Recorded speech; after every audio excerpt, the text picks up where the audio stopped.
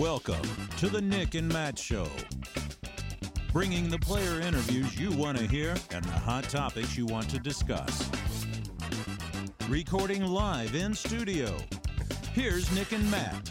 Oh man, we've been messing around with the intros and we just got caught off guard. Good thing I wasn't, doing anything inappropriate besides just about to take a sip of the gifted Simon Lizotte Crush Juice from, let's bring him in, Evan in studio with us. How's it going? Statmando. Thanks for this Crush Juice, man. Yeah, you're welcome. I picked it up at a store and was like, let me get a little bit extra, give it out to people. I've never had one before. They're hard to find. Yeah, I was looking for about a week or two. It came out like a month ago, I think, and finally snagged them. All right, well, episode 88. Nick, welcome to the show. You're back in Virginia. Mm-hmm.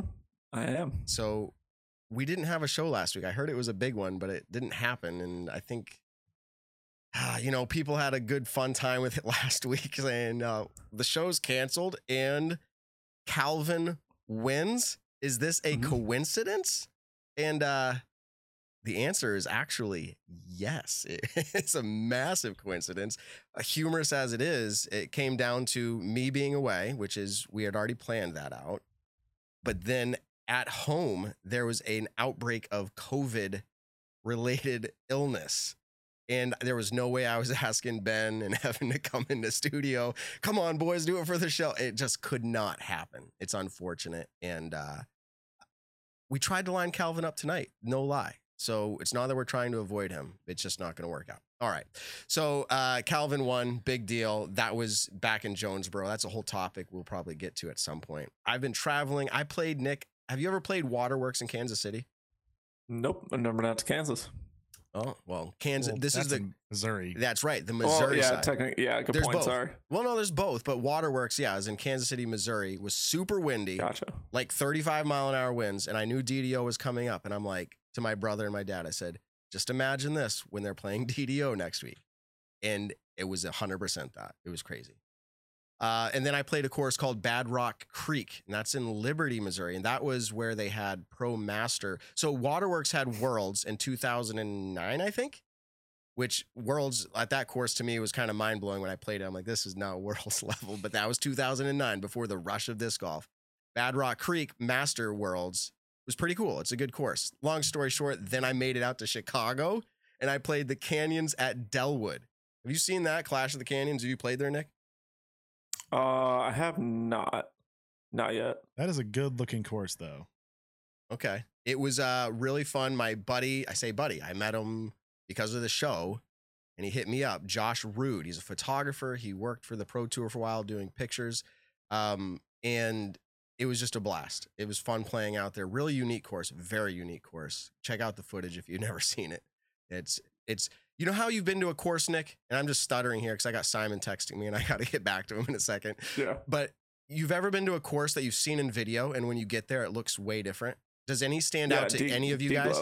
Any of you? Okay, Nick, tell us about it while I answer Simon. Well, so the year after Paul shot 18 down at D-Glow, I played D-Glow the following year in 2019. And the video doesn't do it justice when it comes to the elevation change. And it was insane how actually elevated that course was. And so a lot of courses I've noticed that where like I'll see it on video and then I go out and play it and I'm like, wow, that definitely the video doesn't do it as much justice. Okay.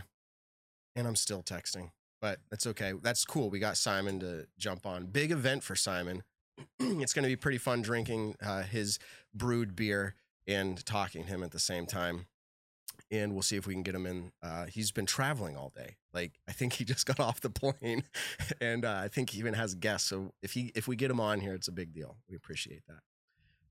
All right. So let's go ahead and get back to the show structure here before Simon texted me. And let's talk about a fantastic product.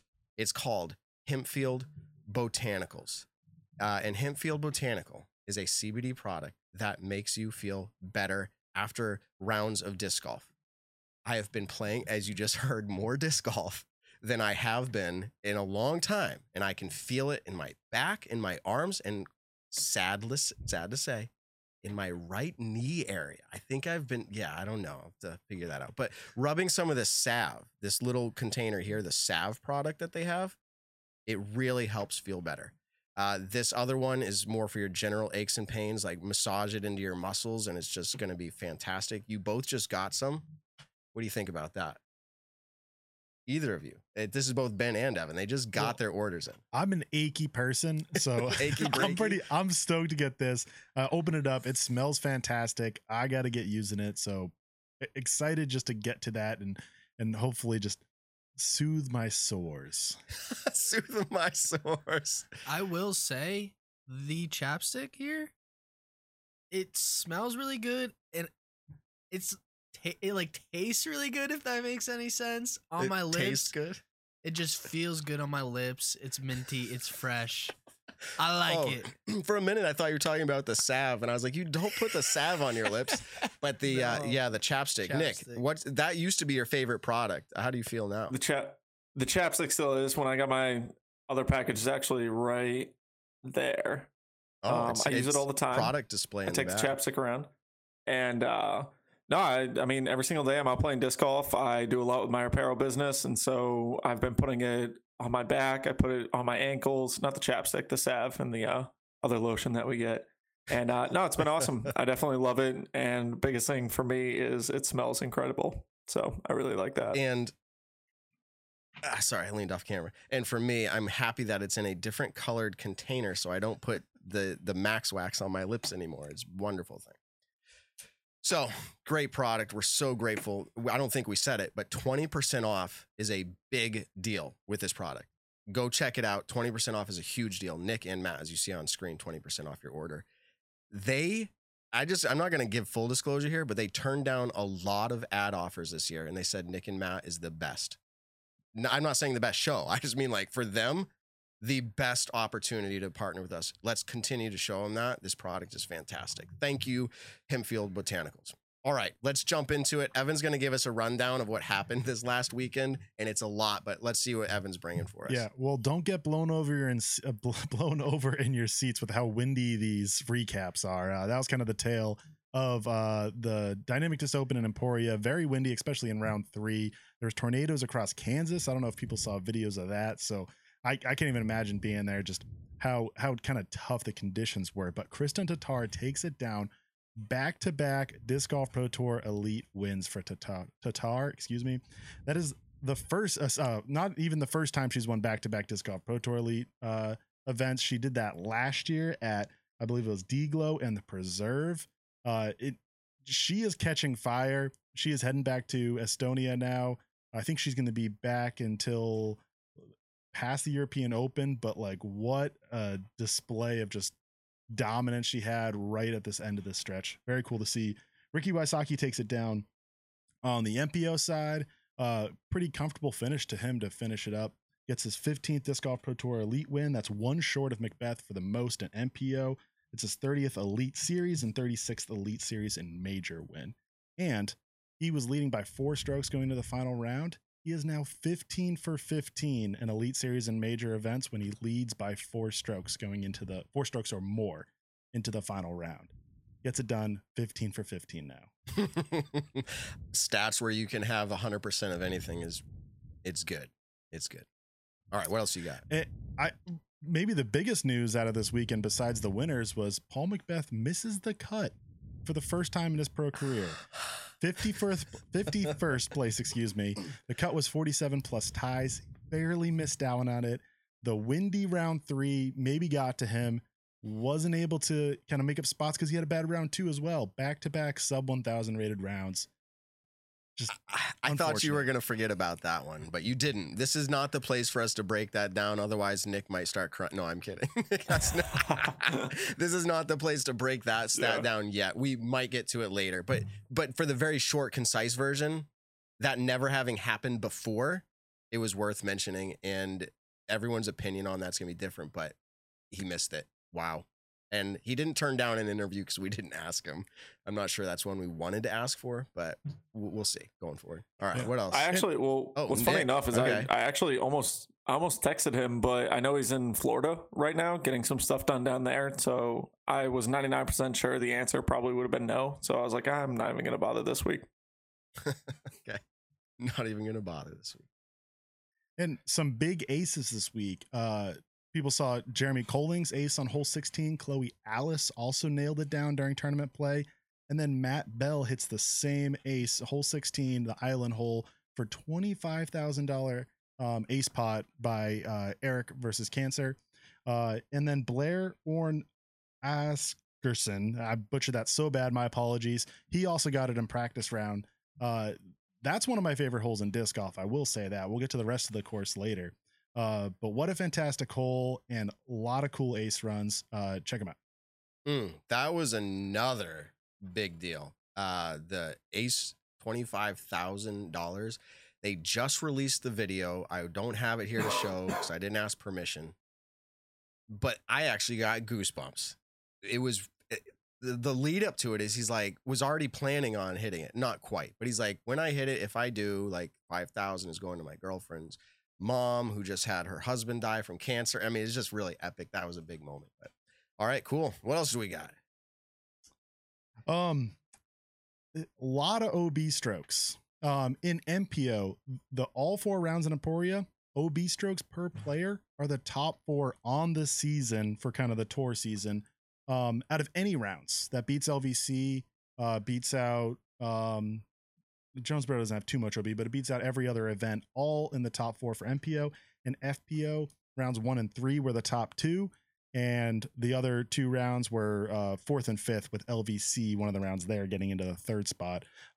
Shout out to Will at DG Statman for getting those to me. Super cool information. That was kind of the, again, like I said, the tale of Emporia this year. It was very windy, new Jones Supreme layout, lots of OB, lots of decision making to get the OB, and made an exciting weekend. Whether you like it or don't like it, it did bring that excitement.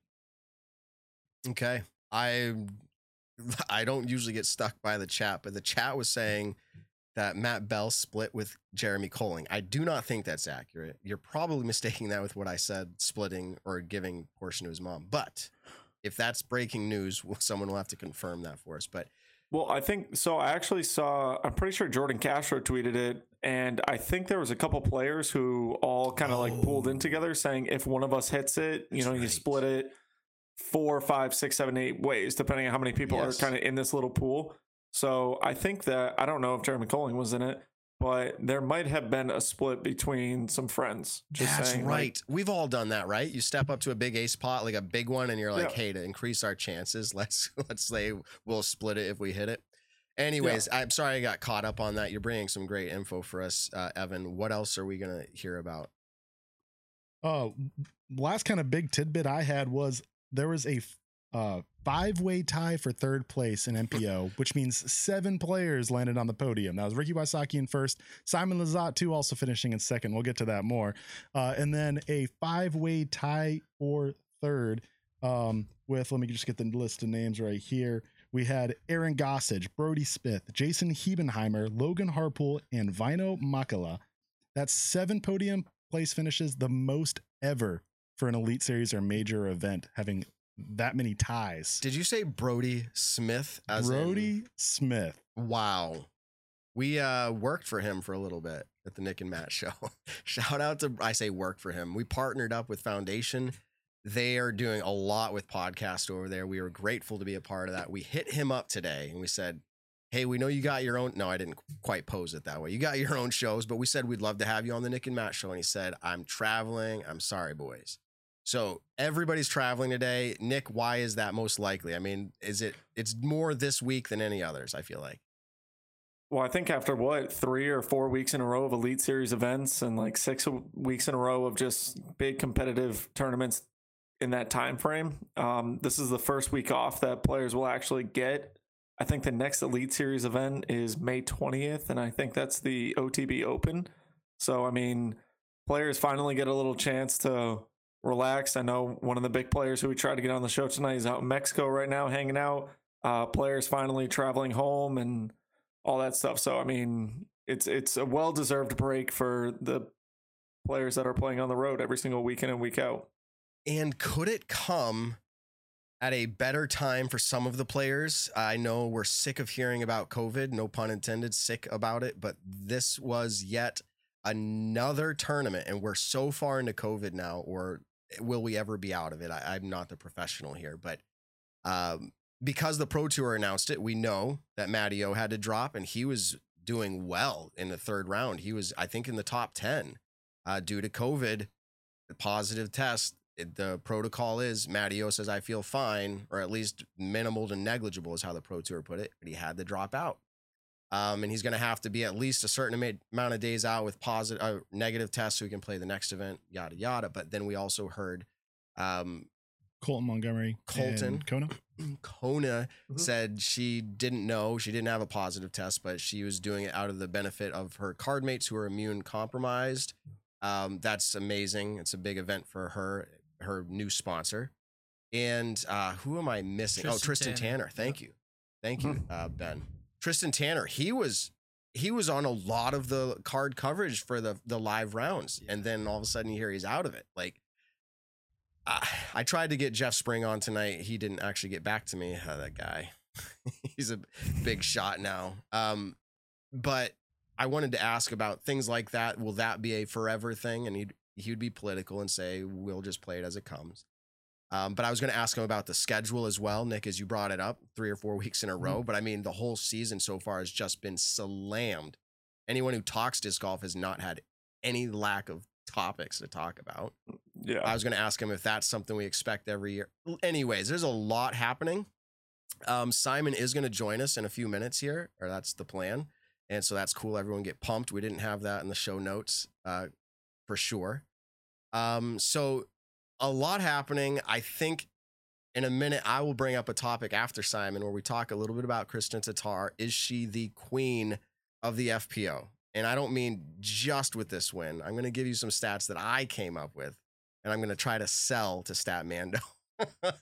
And no, I'm kidding about that. But is she? So that'll be something. Bring your thinking caps, everybody, and work through these stats with me when we get there. And there's a lot to talk about tonight. I will say that. We've got David Wiggins Jr. How many of you, by raise of hands, I'm sorry, the chat can't raise their hands unless they get creative here, by raise of hands, know who David Wiggins Jr. is? Ben, are you raising your hand over there? No. I know he's a world record distance holder, but other than that, I don't know much. Where are you, Ben? I'm at the DDO block party still, living it up, living my dreams. Oh my goodness. That's every week. We'll find him in a different place. If you're not watching live, he was in some club dance party behind him. Yep. We can see on our control room panel that Simon Lizotte has entered the green room. Simon, can you hear us? Give us a thumbs up or something. Yeah. Okay, cool. So it looks like we're ready to go. We're going to try to be very true to our time. He's a very busy person, as I told you, everything that's going on. But we had to have him on. We just had to. So welcome to the show, Simon Lizotte. I am enjoying. Do you see this? What this is? Is it clear enough? You're having that? Oh my God. Nice. This is a good show. Welcome, Simon Lizotte. I'm drinking your Crush juice. So we're friends. I feel formal asking you, so tell us, but second place at DDO. First, you were on the ground. Tell us what the experience was like, and then tell us what this means to you taking a second place.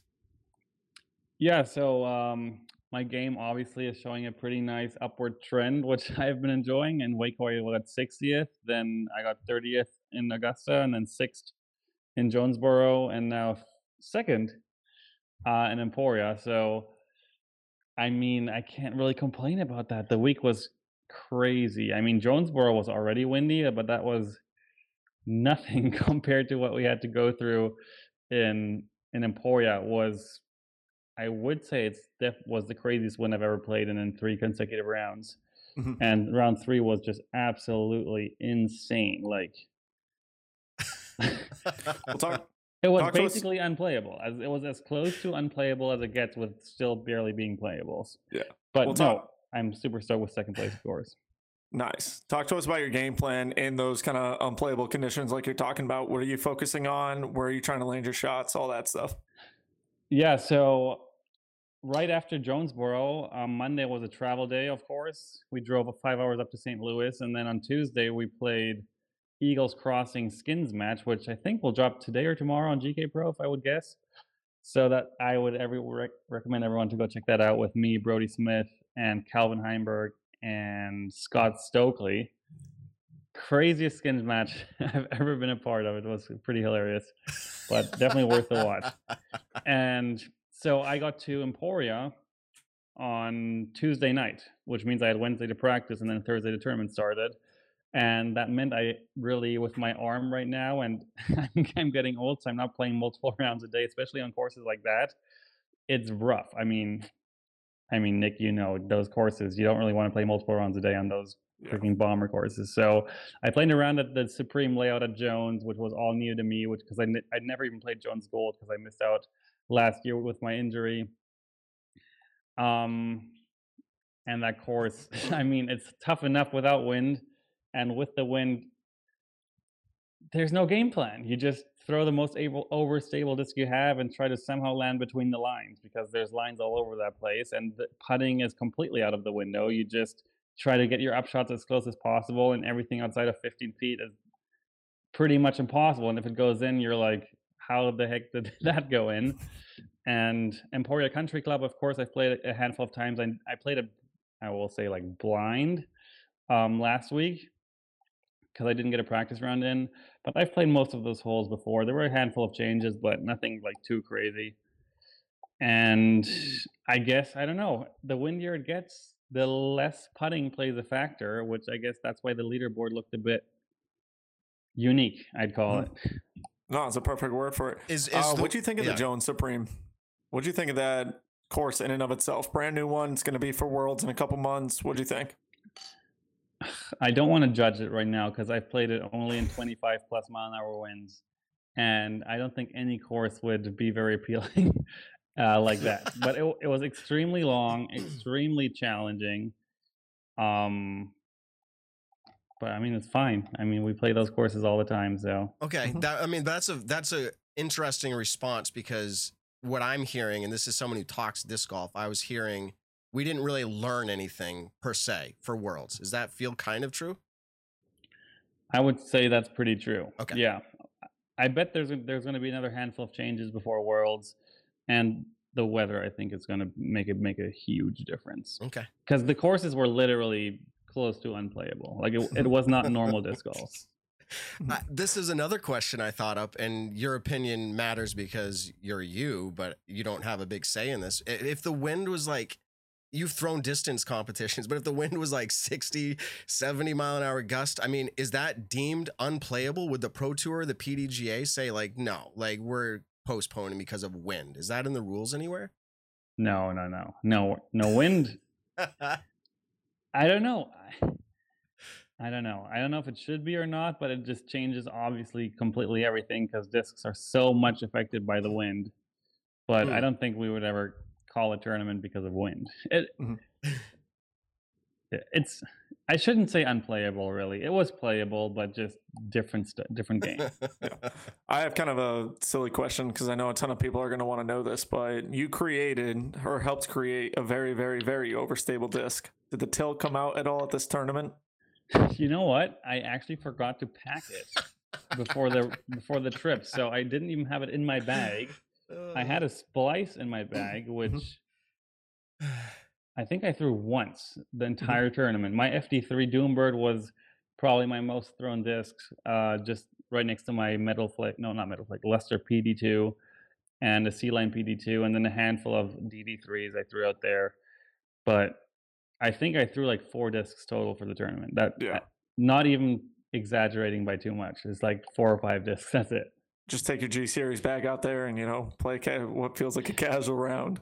It would have been enough, because you throw some overstable forehands, some overstable backhands, and then you try to somehow lay up your putt. Mm-hmm.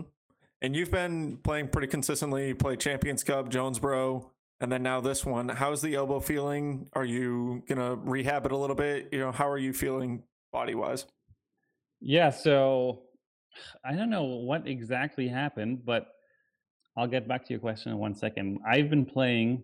I did this 30-minute vlog for Champions Cup. I don't know if you guys checked that out, but every minute of it, every minute. It was nice. Awesome, Simon.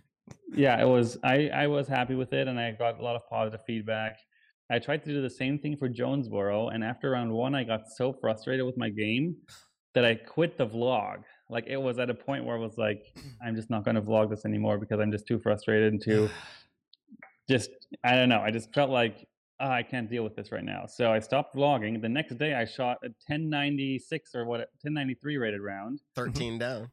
And finished the tournament decent, 6th place, got my first top 10 in a while. And then I didn't vlog at all at the DDO, and I finished in 2nd place. So right now I'm like, I mean, we always knew that doing a video production, vlogging, or having other things in your mind and to do during a tournament week, obviously, most likely is not going to help.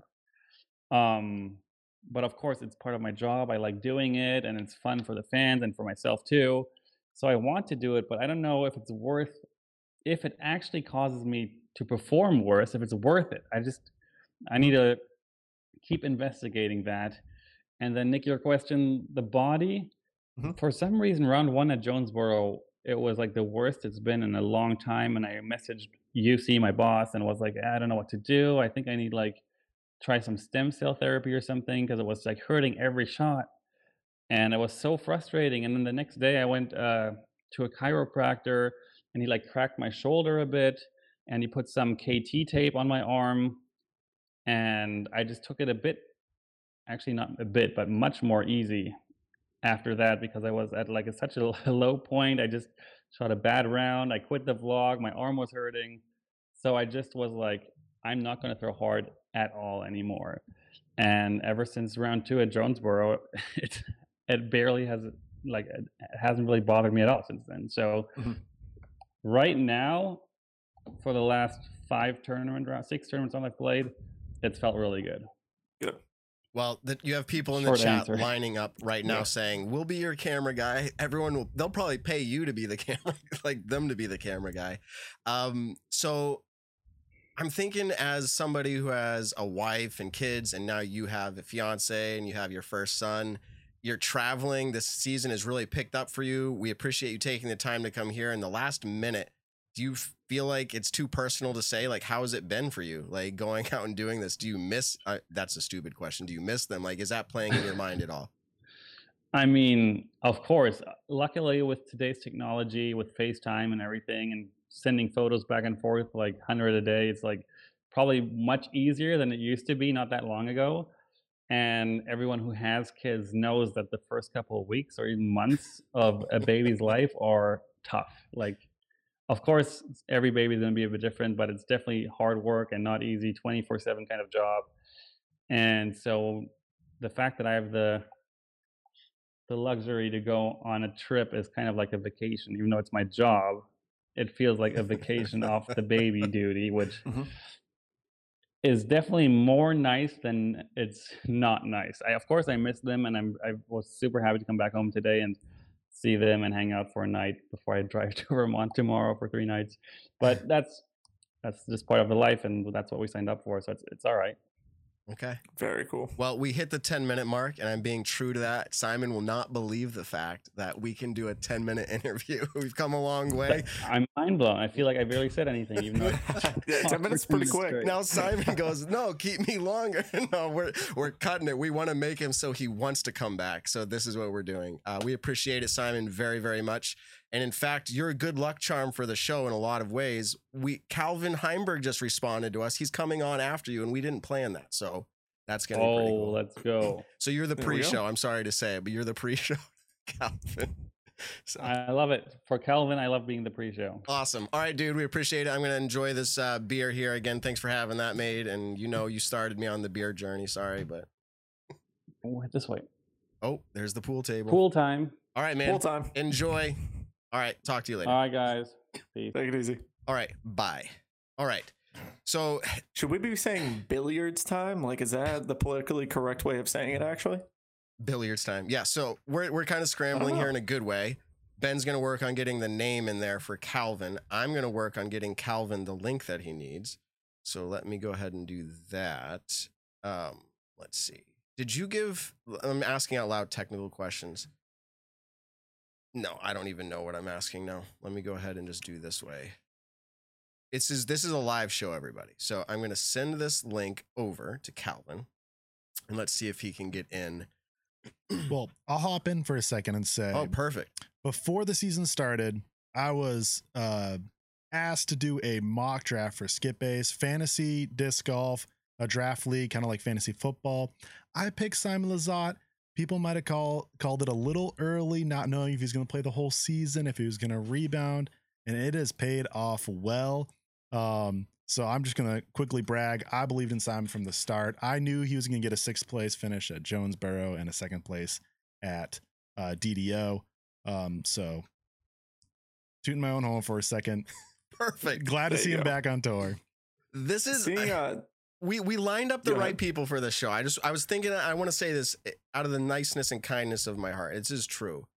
I was coming down the stairs tonight before Ben was here and before Evan was here and before Nick came on. I thought to myself, we've built a show beyond just Nick and me. We brought in the right people. So I want to say thank you to both Ben and Evan very much for being in studio. They just held it down, Nick. I didn't have to do a thing besides send a link, and we're already lined up with the names in there, and Evan covered for us. So let's see. As soon as I see him jump in the background in the green room, I'll let you know. But so Nick, were you going to say something there? Yeah, I was. Oh, I was going to say it's always really fun to see Simon do well because he doesn't get out as much as a lot of the other players get to. And so actually being able to see him, because he's such a fun dude to hang out with, and like I look forward to all the times that I get to hang out. And so when he actually goes on the road, I think people still forget how freakishly good he is at disc golf. And so when he actually does go out and competes pretty well, like it's always just a cool remembrance of like, you know, this dude still got it. You know, a lot of people will say, oh, this player's washed up, or whatever. And with Simon, it's just kind of like, oh, well, you know, he's got other things going on in his life. And then he comes out and he gets a 6th place finish shooting a 1090 plus rated round at Jonesboro, and then a 2nd place finish here at DDO in some pretty insane conditions. And so it's cool. I always look forward to seeing Simon's name up top of the leaderboard. It was really cool because what was it at Jonesboro? He moved up like 60 or 70 spots in one day.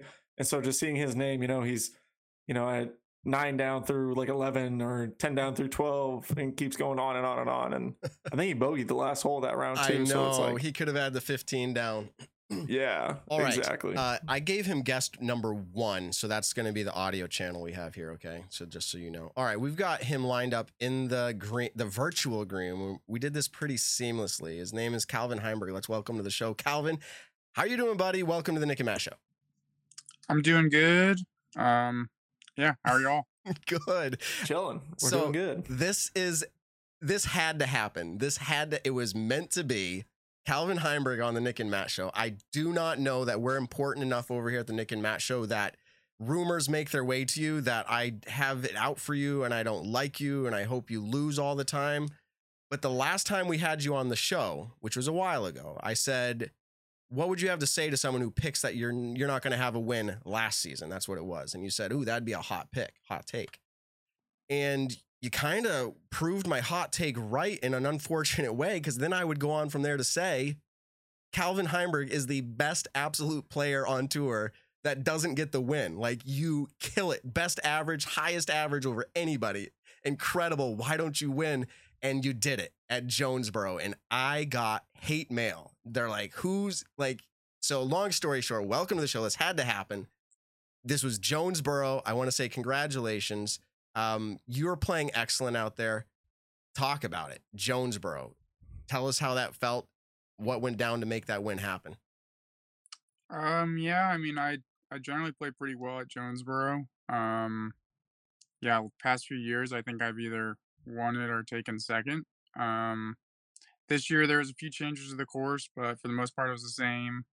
It was kind of windy out there, but I really kind of feel like no one really shredded it out there. I think scores were significantly worse this past year than years prior. I honestly feel like I played better last year than I did this year and was able to win. But I don't know, that could just be the way I felt about my rounds, oddly. But yeah, as a whole, I was able to, come out with a win in the playoff over Paul, and it was pretty exciting down 18. There was 3 of us tied. So it was definitely an exciting finish, but I think it is since there were so many people kind of in it going into the last day, I think it's kind of indicative that no one was shredding like people generally do in past years. So talk to us about your game plan. You went really aggressive on a hole 18 with your tee shot. And then in the playoff, obviously you parked it, but talk to us just kind of about your mindset going into the last hole. Yeah, I mean, you go into the last hole, there's all three of us tied. I actually didn't realize Paul was tied with us until I went and looked at the scoreboard. So when I saw there's three of us tied on 18, I mean, regardless of what anyone else did and where I was in the order, I knew someone was going to birdie, so I knew I had to go aggressive. And the only way I really feel like I actually put myself in position for a birdie on that hole is to throw a distance driver off the tee. So, yeah, I grabbed a destroyer and sent it way up there. And yeah, I mean, I could not have asked for an easier approach on the hole. I mean, I had 240 feet left, dead straight. So one of the better shots, probably, I don't know, I think I've put a drive up there a couple times in practice, but definitely the best one I've thrown in tournament play. And yeah, I mean, it pushed me to a playoff with Paul. He was able to get the birdie as well. And yeah, unfortunately for him on one, he had some tee pad issues and threw it in the rough, kind of where I was in prior during the round 3, and I was able to park it. I mean, as soon as he was out of position, it kind of took a lot of pressure off of me because par pretty much looked like a push to the next hole, so there wasn't really much to lose on my part. Did you feel because you just mentioned his slip of the tee pad when you threw? Did you notice it on your throw, or did you adjust for that?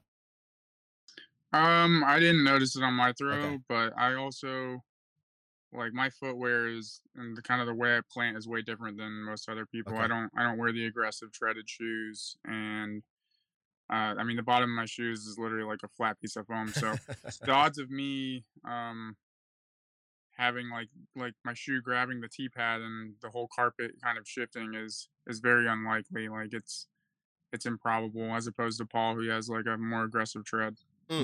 Did you notice Paul's foot slip out before? Like, did you notice it during his shot, or did you realize it after everything happened and maybe you rewatched the video?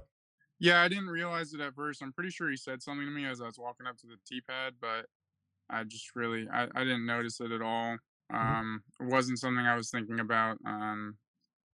Footing isn't really something I tend to think too much about unless it's like super slick mud. I generally don't have issues on tee pads. It takes a pretty slick tee pad for me to really get bothered. Now, going from Disc Side of Heaven into Emporia Country Club and the Jones Supreme, what's kind of your take on the way that the courses are designed? Do you favor one over the other, or how do you feel just about kind of like the golf course style of disc golf versus more of a legitimate disc golf course, the way it's designed over at Jonesboro?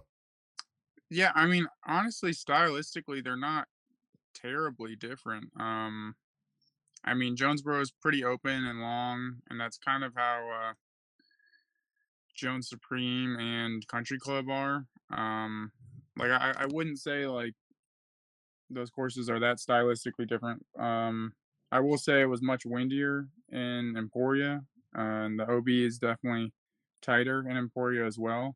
So those two things coupled together kind of made for a much rougher tournament as far as like scoring and getting birdies. But I don't think there was really much difference in prep. I didn't really get too much prep for DDO. I went to the Eagles Crossing event on Tuesday prior to the event, so I didn't get in to practice until Wednesday, where I got around in at Jones Supreme and then kind of just drove the changes at Country Club and kind of was winging it there. But in the end, like, this tournament was all just kind of a world's preview. In the sense that this event for me was like, I'm going to learn the courses and try to game plan for when we're there, you know, in whatever, end of August, early September, because that's the tournament in Emporia that actually really matters this year. So I feel like I learned quite a bit. When it gets windy there, it doesn't really reward anyone playing aggressive. It's actually pointless. So if it's super windy again, I'll definitely pick my spots a lot differently, and there'll be a lot more pitching around the course, which I feel like is pretty boring to watch, but watching how it's scored, it just doesn't really make sense to go for birdies on a lot of the holes when it's going to be super windy, and they're even on a calm day, a lot of the holes would probably be challenging. So, Wow. We just had Simon on right before you, and he said he was happy to be the pre-show for only Calvin Heimburg, so that was good. But then secondly, he said he felt like he didn't learn, and this may have been an exaggeration, but he didn't learn anything at this event for Worlds because it just seemed so windy compared to what it might be. But I love your perspective there, saying it doesn't reward aggressive play. And I think that's what happened to a lot of the best players in the world. They kept going the same tilt. Do you feel that way? Do you feel like that's what happened to a lot of these great players? Yeah, I mean, I think, I don't know. It's just it was a much different pace. We hadn't really played in anything that windy in a while. And yeah, we're just kind of programmed to try to get under par. And even though, yeah, that wasn't necessarily the best way to score this week. So, yeah, I do think I learned that if it is that windy, it's just birdie just is pointless. Just play for the bigger landing areas, pick your spots for your approaches, and then don't be that aggressive on the putting green because it really didn't pay off at all. I feel like with how windy it was, putting was almost eliminated. Like for a lot of the rounds, it wasn't really beneficial to be a great putter because it honestly, you would run something and then you'd have a tester comebacker and every once in a while you'd miss it. So it's just, I feel like running putts in the wind resulted in more bogeys than birdies for me, at least. So, Yeah. Okay. Too much risk reward factor. yeah. Now, the pros lately have been playing week in and week out. You guys have gone on at least a 3-week stretch of Elite Series events. You know, if you're playing a couple of Silver Series events here and there, you're also playing those. You have a little bit of time off. Are you taking this? Are you playing any local tournaments, or are you kind of taking a little relaxing period, still practicing? But what's kind of your schedule up until the next big event for you? Yeah, my next big event will be the OTB Open. So I have 2 weeks off before I need to be in Stockton, California. I'm going to be taking it pretty easy. No local events. I'll definitely still be playing some and practicing, but it's definitely a nice little break to get a little bit of time to recover and just catch up on other things I need to do, because we definitely just had three events back to back to back, and I threw in that Eagles Crossing in there as well. So I basically had 12 tournament rounds in a span of 3 weeks. So how do you feel about that? I think it's poor scheduling. I feel like having a 4-round event right after any event is kind of silly, because between travel and then learning the courses, it really doesn't give people enough time to actually get there and learn the courses the way I think they should, especially when the event has 2 courses. Maybe if it was 1 course, it would be a little different, but we had 2 courses there at DDO, and I don't think that really lended itself to people getting into town, learning the course, and playing the best disc golf they could. Well, I want to say this publicly to everybody that listens. I like Calvin a lot. I'm not coming out right now to tell him my love and profess it that way, but I can remember, I'm stuttering because I'm nervous. Calvin, you were down here. In fact, go ahead and put Evan up for a second. You were down here sitting on the couch behind Evan. We were playing games down here before. I think it was it was a studio. Long story short, I enjoy watching you play, and I made it we got Evan up now still too, but I made it that's funny. I made it my shtick, if you will, that Calvin is the guy I picked to lose. But the fact of the matter is, inside, I'm rooting so strongly. I feel like there are so many more events that you should have won, and that's not to put dirt on you. That's to say, like, you were that good. But here's my question. What do you think it is that would make you be runner-up at so many events? I mean, you had to have thought of one putt in every event where you're like, well, dang, why didn't I win? Yeah, I mean, there's always something you can look back on, but pretty much anyone can look back and think of, I could have done this, I could have done that.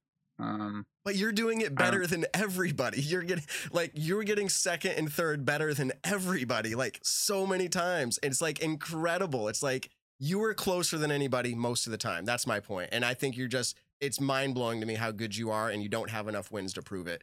So is the curse over? Are you going to start winning now? Is this your year for Worlds? I don't know. We'll find out in September. I'm definitely gonna have to play better there than I did this week. So Okay, but no hopefully the promises, wind's but- a little cooler. yeah, we can only hope the wind will be cooler. But it's Kansas. Who knows? But yeah, I do feel like if it is windy, I have a much better game plan going into those courses. Not necessarily country club. I feel fine out there in the wind, but just the way Jones Supreme sets up, especially with some of the tighter greens, just I feel like you can still play aggressive at country club in the wind, and I don't feel like you can at Jones Supreme. Okay. Earlier, you alluded to kind of 3-round events and then going right into a 4-round event. Now, say the schedule was perfect. You know, you had a week off before this one. Do you enjoy 4-round events with a cut after 3 rounds, or do you more like that just for majors? Like, do you wish all Elite Series were 3 rounds and then your majors being 4 or 5 rounds? How do you kind of like the scheduling in that regard? Yeah, I mean, I don't mind an event being 4 rounds. I just think it has to set up well with the rest of the schedule. But yeah, I'm perfectly fine with it being 4 rounds in a cut, regardless of what the event is, Elite Series or major. I just think when you start to schedule back-to-back-to-backs and 2 of the 3 or 4 rounders, it's not really yielding. Like, you're not actually getting people to go out and play their best at that point. And it seems kind of silly to me because there's so many weeks in the year and we really only have like 20 some odd like actual Elite Series and major events. So it doesn't quite make sense to me why we would need to schedule them all on top of each other. Even if you want an off season, it's like, I was talking about this the other day, like why couldn't you schedule a Silver Series on the same weekend as an Elite Series? Like in the end, that event is supposed to be a test event for whether or not it's going to make the Elite Series one day. And maybe there's people out there that can play that event that are trying to prove their worth to actually make it on the actual tour. I don't feel like the Silver Series is really a proving ground for anyone that's already on the tour. So like I just don't see why we should schedule our Elite Series around those as well. And in the end, there's going to be some people that want to play events every single week, but they can still find their A tiers. I mean, people have done that for decades before this, where they just found A tiers to fill in the gap. So I feel like we should probably space our Elite Series out a little better and accept the fact that they mean more than anything else. And yeah, however that needs to happen, I think it should happen. All right. No, I totally agree with that. I've got a follow-up question for you to put you on the spot in some way. You're doing excellent, by the way, with this interview. We're loving it. The chat's loving it. Do you mind sticking around for 10 more minutes and playing a game with us, like over the course of the next 10 minutes, stat or fiction? Okay. Yeah, we can do it. Okay, we can do it. Yeah. Right before we get into that, we're going to crack into some Double G Craft Jerky. So let's go ahead and do that. Double G Craft Jerky, everybody. We're pulling out. What is this flavor? This is the McBeast barbecue style. Let's go. We're passing it around. Oh, the smell. When you open the bag, the smell hits you first of all. Then this piece of jerky.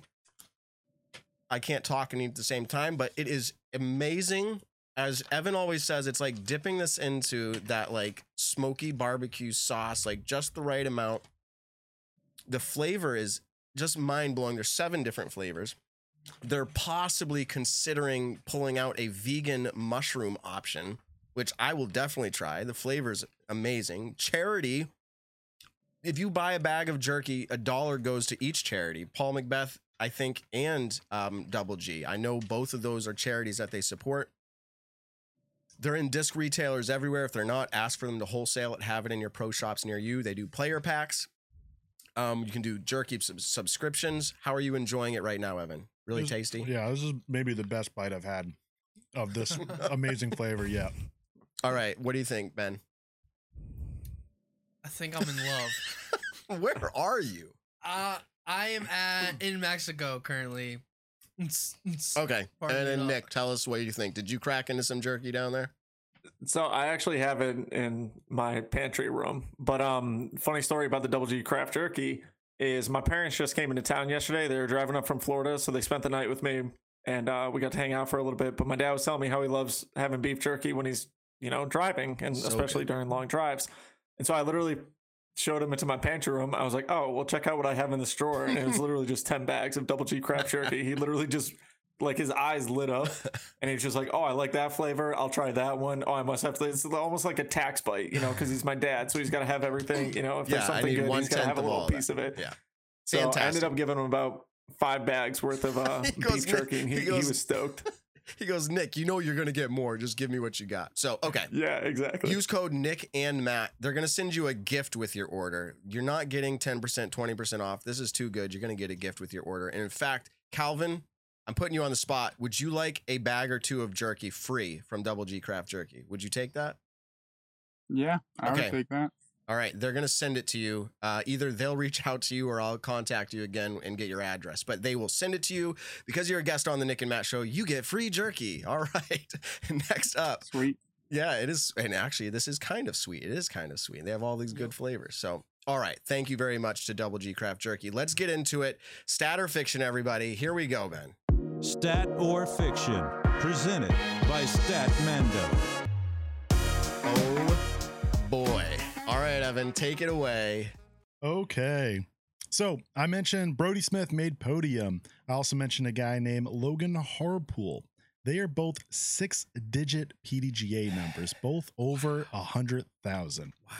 So my stat or fiction is, with both of their podiums, Brody Smith and Logan Harpool, they become the first 6-digit PDGA numbers to finish on the podium at an Elite Series or major event in MPO. Wow. I feel like it's so obvious, and we don't make our guests go first. I usually make Nick go first, so go ahead, Nick.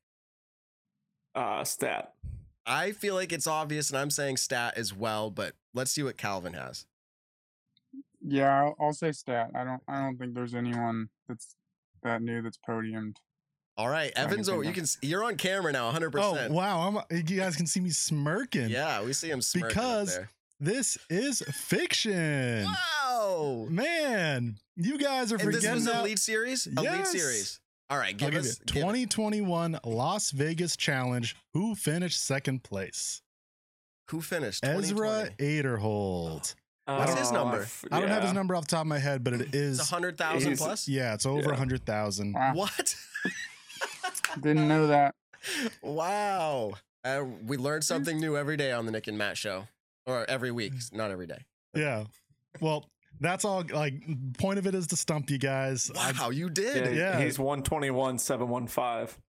Wow, that's way higher than I would have thought. Yeah. We got to give Evan a point ticker next time. I'll figure that one out. Yeah, there's a point for me. I will say now, Brody Smith is the highest PDG number to finish podium in MPO at an Elite Series and Major, but Ella Hansen is the highest PDG number overall, having multiple now podium finishes in FPO. Okay. Did we poll the audience on that one? No. Next one, I will. Next one. All right. We'll get them in. Stat or fiction number 2. So Paul Macbeth had actually back-to-back sub 1,000 rated rounds at DDO. Add that into a sub 1,000 rated round at Champions Cup, and that is 3 sub 1,000 rated rounds in the month of April. So the stat or fiction is, this is the first time since June of 2012 that Paul Macbeth has thrown 3 sub 1,000 rated rounds in a single month. Wow. I don't think that's going to be true, but I feel like it is. And I don't have enough time to work it all out. I'm going to say fiction. True. Stat. I'll get it out. This crush juice, someone called it out. They're like, Matt's buzzed. And I'm like, this crush juice is strong, man. All right. I say stat. And we're going to Calvin next. I'll go stat as well. Oh, see, I want to go stat. I'm going to go stat as well. I'm going to try to play for the last question. All right. This is double or nothing right here. Either I got 2 points or you guys are all on the board as well. Yeah. But you guys are all on the board as well. That is a stat. I mean, that's an incredibly long time. It's not any discredit to Paul Macbeth, of course. I'm not going to do that. But in 2012, in June of 2012, he had a sub 1,000 rated round at the Kansas City Wide Open, the Beaver State Fling, and the Stockholm Disc Golf Open. Wow.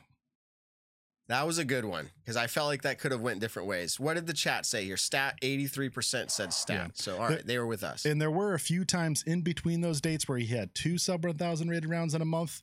I mean, there weren't a lot of sub 1,000 rated rounds to begin with in that time span. Incredible consistency.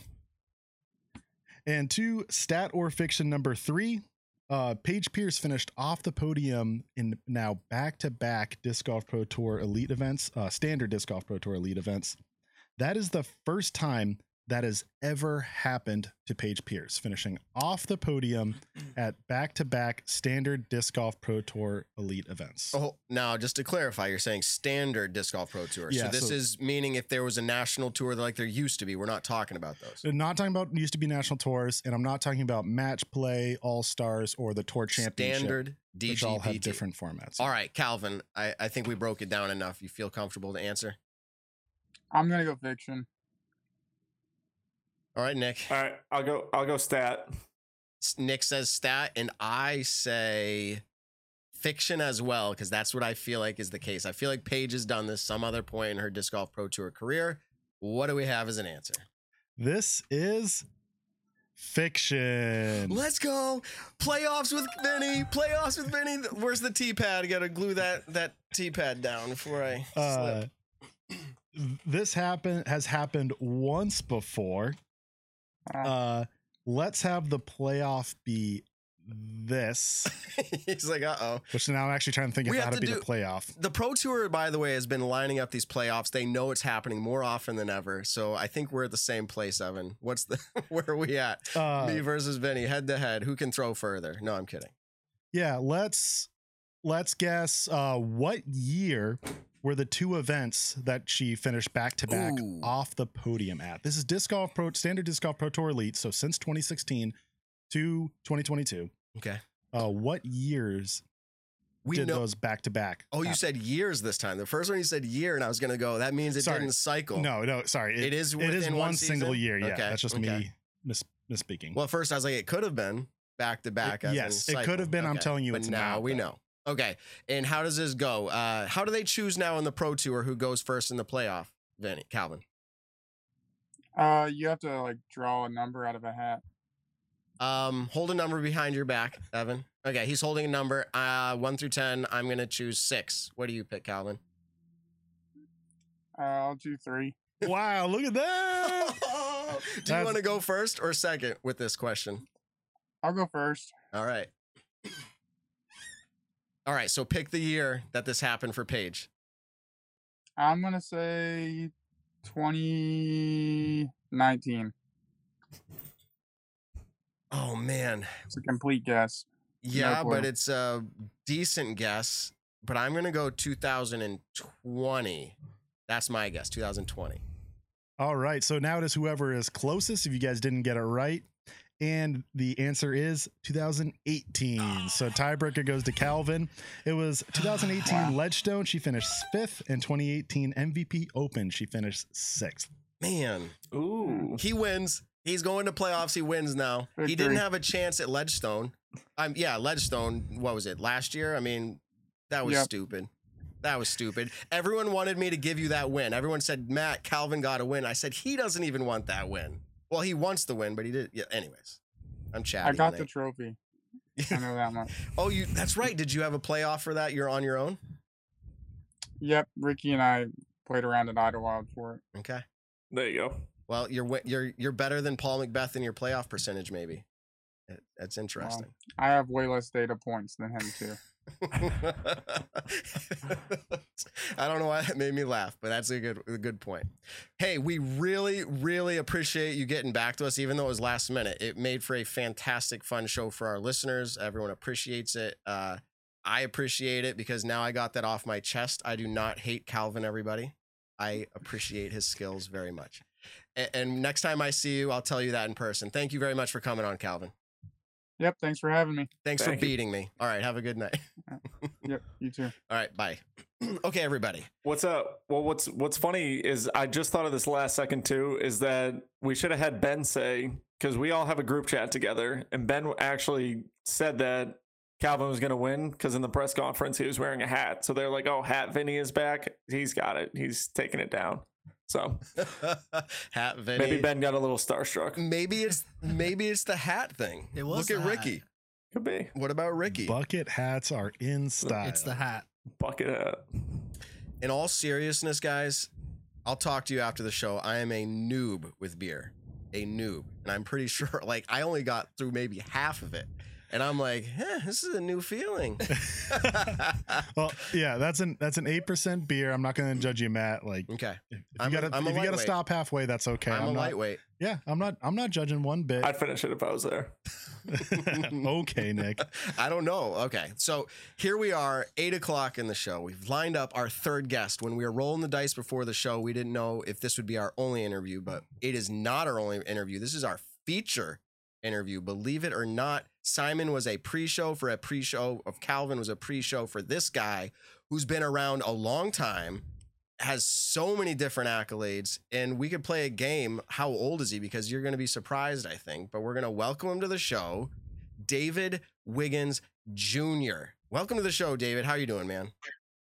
What's going on, everyone? Doing pretty good.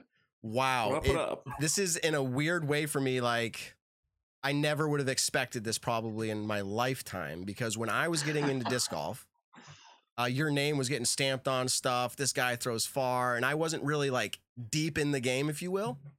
Not until, I don't know, long story short, here you are on the Nick and Matt show.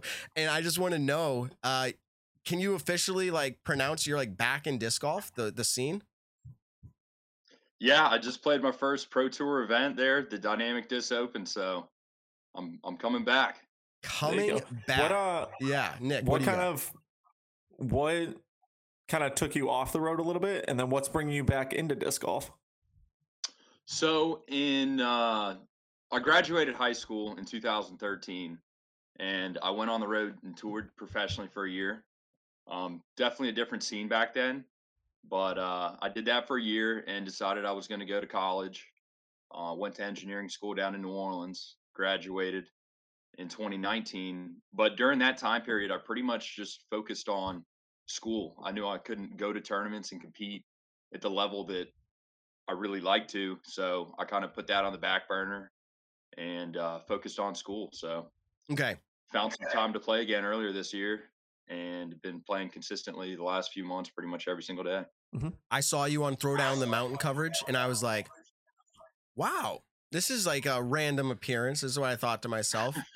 And then secondly, I Yeah. thought to myself how young, quote unquote, you are. And you just confirmed it. You said you graduated in 2013, and Evan, Stat Mando here on the other side of me at the table's eyebrows go up like 2013.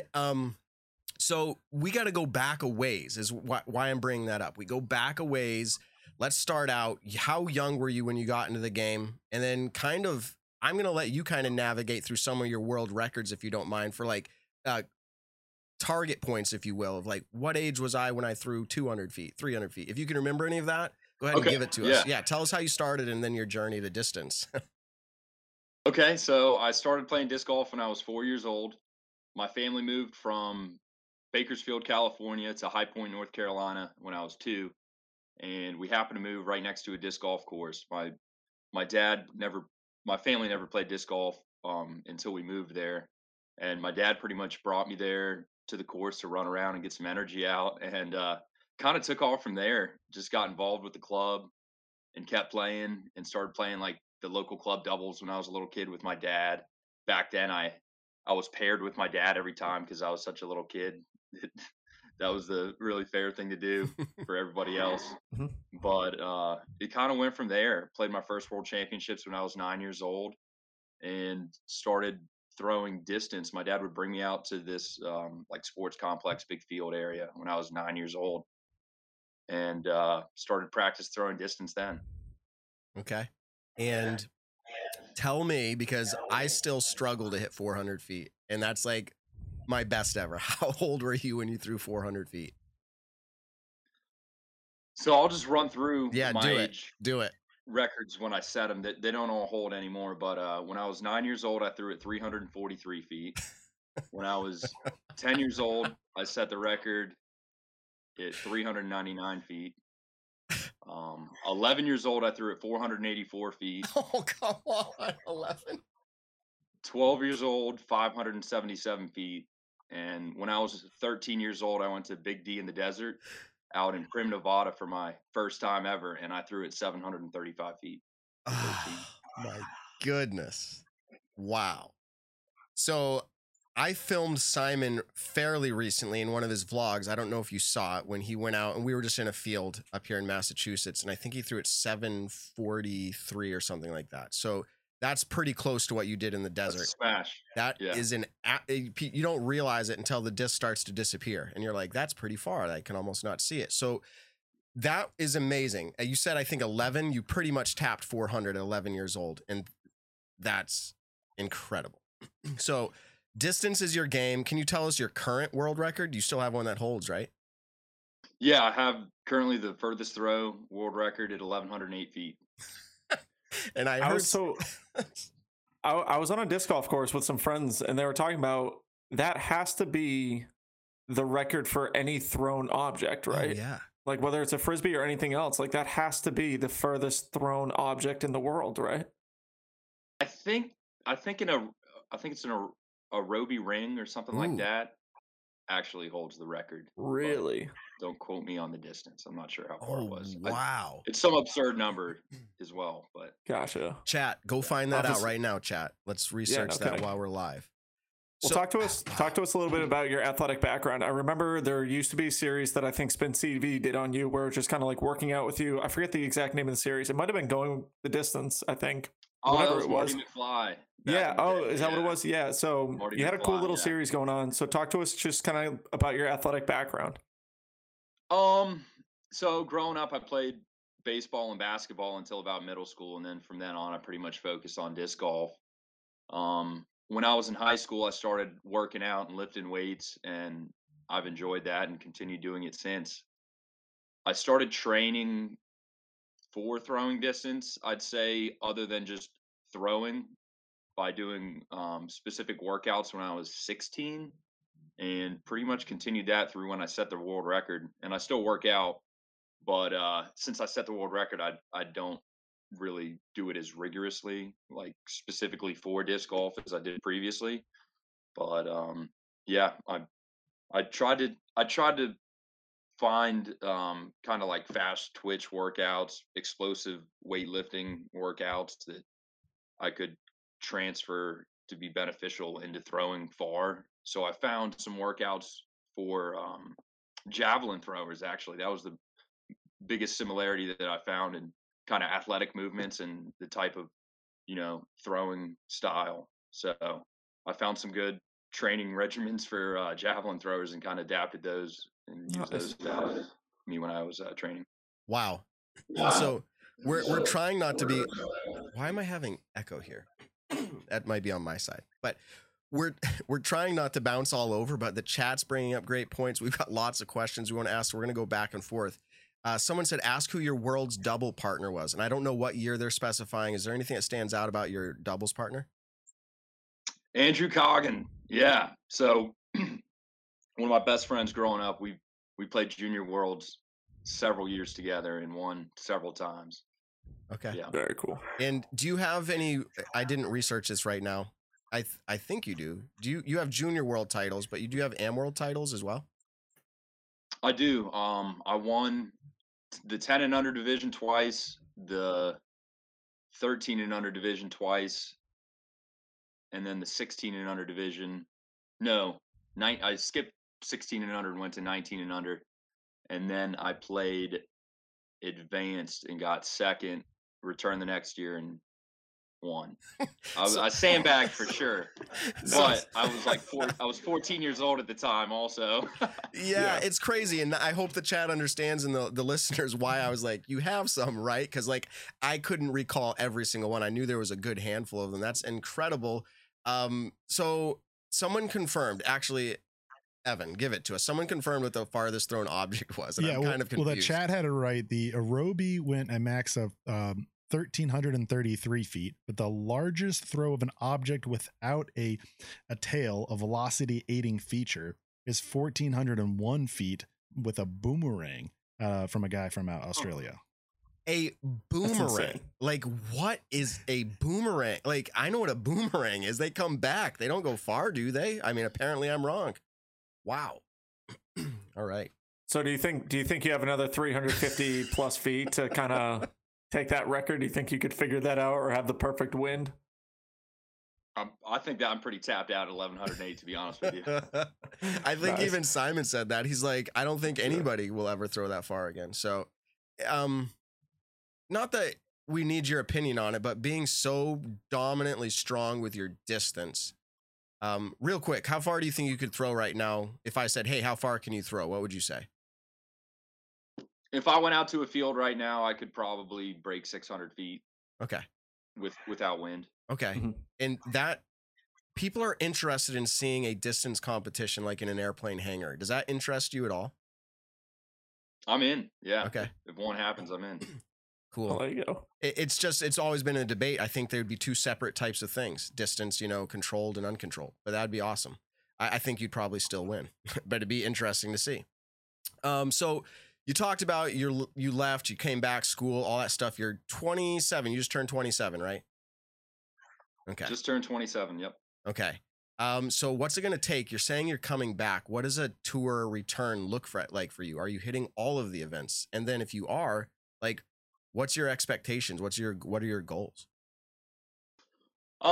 So this year, I wouldn't say I'm going to be on tour full time. I'm signed up. I got into a few pro tour events. I'm going to hit a few large ones, try to hit a lot of local events, and really try to polish my skills back up, knock off some rust, and play every day, continue to sharpen my skills and improve my player rating consistently. And then moving forward into next year, see where I'm at and maybe make a full-time run at it again. Okay. What do your outside hobbies include outside of disc golf? And you said you had an engineering degree. What was your job like in that field? So I moved down to New Orleans. They had a specific program called Naval Architecture, Marine Engineering. So it's very like ship design oriented, ship engineering, and everything that goes into boat building and whatnot. So I love boats. That's been a huge passion of mine. I live on a boat. I'm currently on the boat right now. Come on. Yeah. You live on a boat. So like I live on a boat. Houseboat. Yeah. It was an old tugboat converted into a houseboat. Dude, that's sick. Yeah. I think you might be the first person that I've met that lives on a boat, because I know that's a thing, but that's insane. Would it be too much on a live show like this? Are you on a laptop or a phone? I'm on a laptop, but I could walk around. Okay. With it Just give us a peek. For those who are watching YouTube live, they could take a little tour if you don't mind, and we'll we'll tell people what they're looking at, so like the audio listeners can at least enjoy it. But I recommend at this point in the show, if you're listening to the podcast, that you find the YouTube channel. It's looking like a house, and he's walking around in his house, and he's like, "What's the big deal?" But he's going to show us. He's going out a door. Going outside here, and there's boats all around, and he's like at what do we call this place where the boats dock? The marina. Yeah, like a marina. Look at that. He's literally living on the water in a marina. This is okay. So how long have you been doing this for? I've been living out here since 2014, since I was a freshman. Dude, that's insane. This interview is taking a total turn right now because I need to know, like, what is the craziest thing that's ever happened to you living on a boat? Like, my brain immediately goes to, like, that's not on solid ground. Like, there's got to be crazy things, storms or otherwise. Like, what have you dealt with? Well, New Orleans is a crazy place to begin with. So on top of that, we've rode out hurricanes. Me and some neighbors out here, we rode through the last Cat 4 that came through on the boats. Hurricane Ida. You were there for Hurricane Ida recently. I rode out Hurricane Ida on the boat. Yep. Wow. I was down there for 3 weeks doing storm restoration with the company I work for. And that would have been awesome to run into you down there. Hey, look, it's David Wiggins living on a boat. So your boat was fine, or was there damage? No, it was fun. We got really lucky, actually. The wind came out of the south, so we didn't have much of a storm surge here on the South Shore. Mm-hmm. And the water came up after the winds went down, so we really didn't have any damages. Wow. That's insane. Does it like rock a lot? You know, when it's really windy, do you notice that? So we're in a harbor, like kind of protected harbor. There's a breakwater and everything, so it really doesn't get too rough in here. But when the wind blows hard, especially in hurricanes with 100-some-mile-an-hour winds, it'll kick up probably 2-3 foot waves in the marina, and it'll rock the boat, but it's nothing too crazy. Yeah. How often do you drive the boat around? Is it functioning in that sense? Can you park it at a different harbor if you'd like? Yeah, can take. I'm hauling the boat out on Wednesday to go do a bottom job on it. It's been in the water for like 4 years, so there's some growth. I gotta take it out and clean the bottom and change the zincs and whatnot. We'll have to have you back to do a whole interview just on this topic, but you said you like boats. Where did that start for you? Like, in the enjoyment of boats? Like, you're 26. Did that start when you were 4? Like, I mean, has this been a dream? I've always loved to fish, and I didn't grow up on the coast, but I grew up next to a lake, and I would go. I think I bought a kayak with money I made mowing lawns when I was like 10, and just would take it in a wagon down to the lake and just go fishing whenever I could. And my dad got a place at the coast when I was pretty young. We started fishing down there, and I went to welding school before I went to college, and I built a boat. I built another boat since, not a big boat, a couple of small aluminum ones, but I've just always loved the boats, boat building in the water. So kind of another passion of mine with disc golf. This may be one of the more unique things we found out about somebody on our show, Nick, in 2 years. Do you agree? Yeah. Oh God. Yeah. I mean, I don't think there's another disc golfer out there that we would have on the show who says, "Oh yeah, I live on a boat." It's just so excellent. Like this is like an episode of Cribs. I felt like, except in the this disc golfers Cribs. Here's my boat. So when you drive to work or go to the grocery store, you leave your house, you maybe walk up some stairs to the parking lot of the marina or harbor, and then that's where your car's parked. Yeah. So I'm in. It's called like the covered boat slips. It's a boat shed essentially, and I can park my car just outside of it, so it's pretty convenient. I used to live on a pier towards the end of the pier, so it was like a good 500-foot walk to the car. And when it was stormy out here, it was pretty tricky with all the groceries and whatever I was bringing back coming home from school with my backpack or whatnot. Okay. Now what? I'm laughing. What are kind of the hold on. Yeah, this is my last question about the boat. I'm cutting you off because I got to hit this chat real quick. Then you can ask it. Someone's like, okay, the boat puts the McLaren to shame. And I had to say it. Well, you can't live in the McLaren, so. This is true. I mean, I don't know. Yeah. That's baller. Okay, Nick, I cut you off. I just had to. So is it, I know you said you have a love for boats. Is it also financially better, maybe in your situation of living on the boat? I don't know how rent is in a marina. I know my cousin has a boat up in Rhode Island, so he pays X amount of dollars a year, but he doesn't live on his boat. So what's kind of like the, I don't know, ins and outs of it? In general, I'd say a boat is not a good financial decision, but that being said, you can live for a pretty reasonable amount of money, especially in an area like New Orleans on a boat. I lived on a different boat during school. When I graduated and got a job, I bought this boat, but the boat that I lived on previously, got it for $15,000, lived on it for 4 years, and it costed $150 a month to keep it in the boat slip. So not too bad. Not too bad.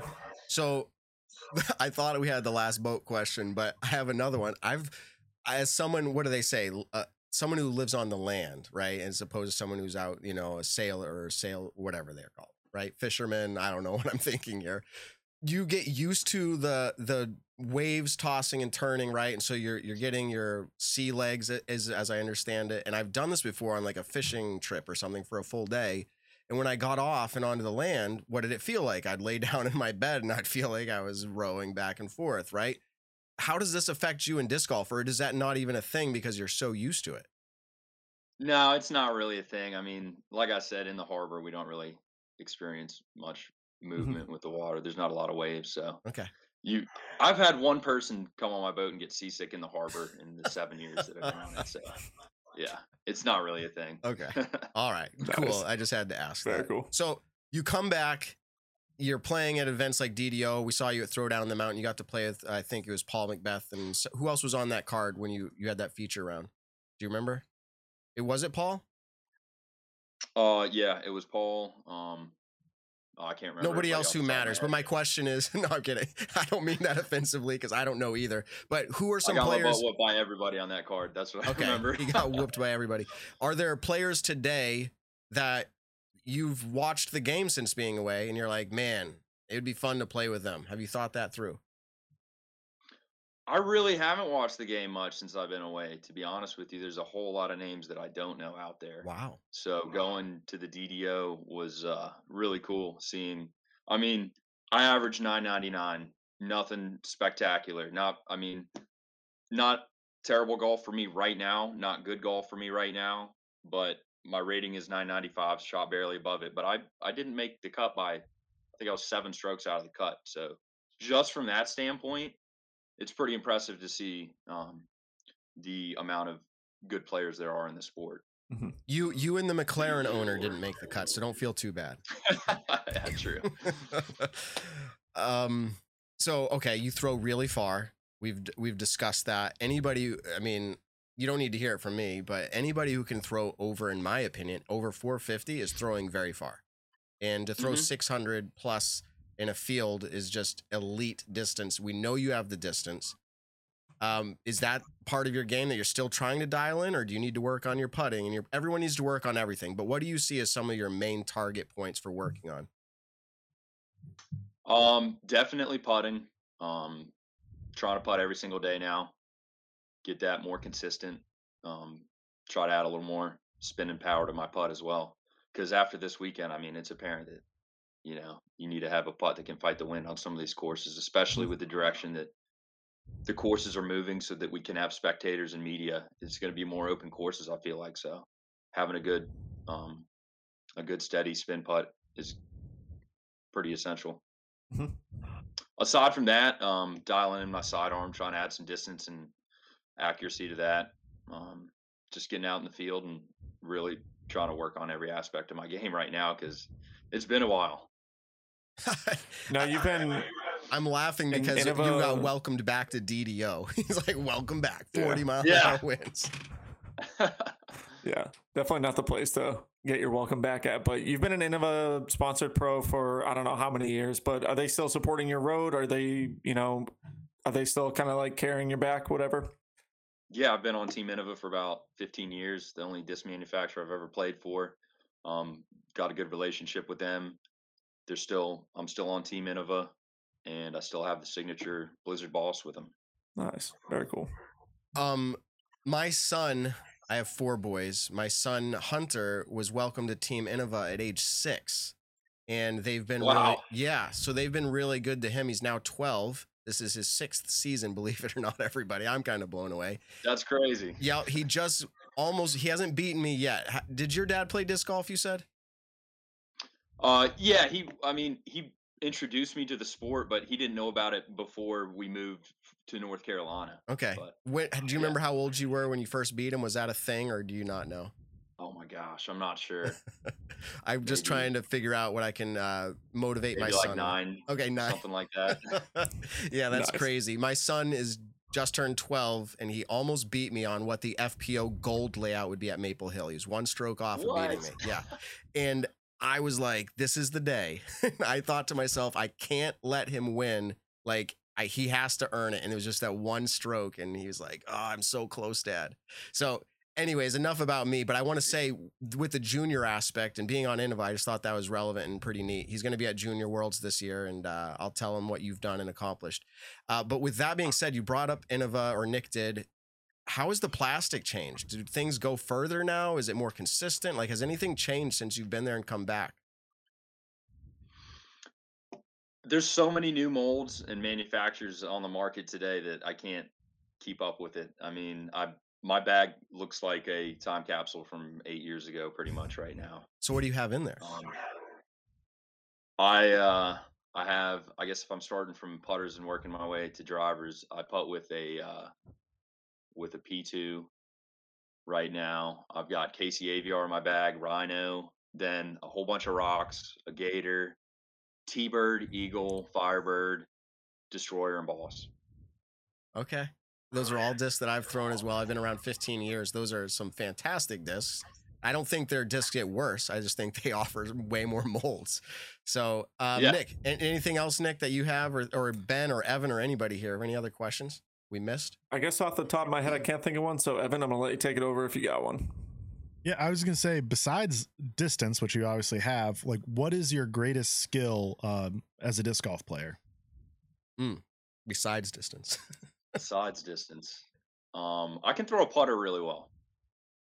Okay. Yeah, awesome. I think a lot of people think that I'm just distance, but I grew up playing in North Carolina on heavily wooded courses, so I can throw a putter through the woods.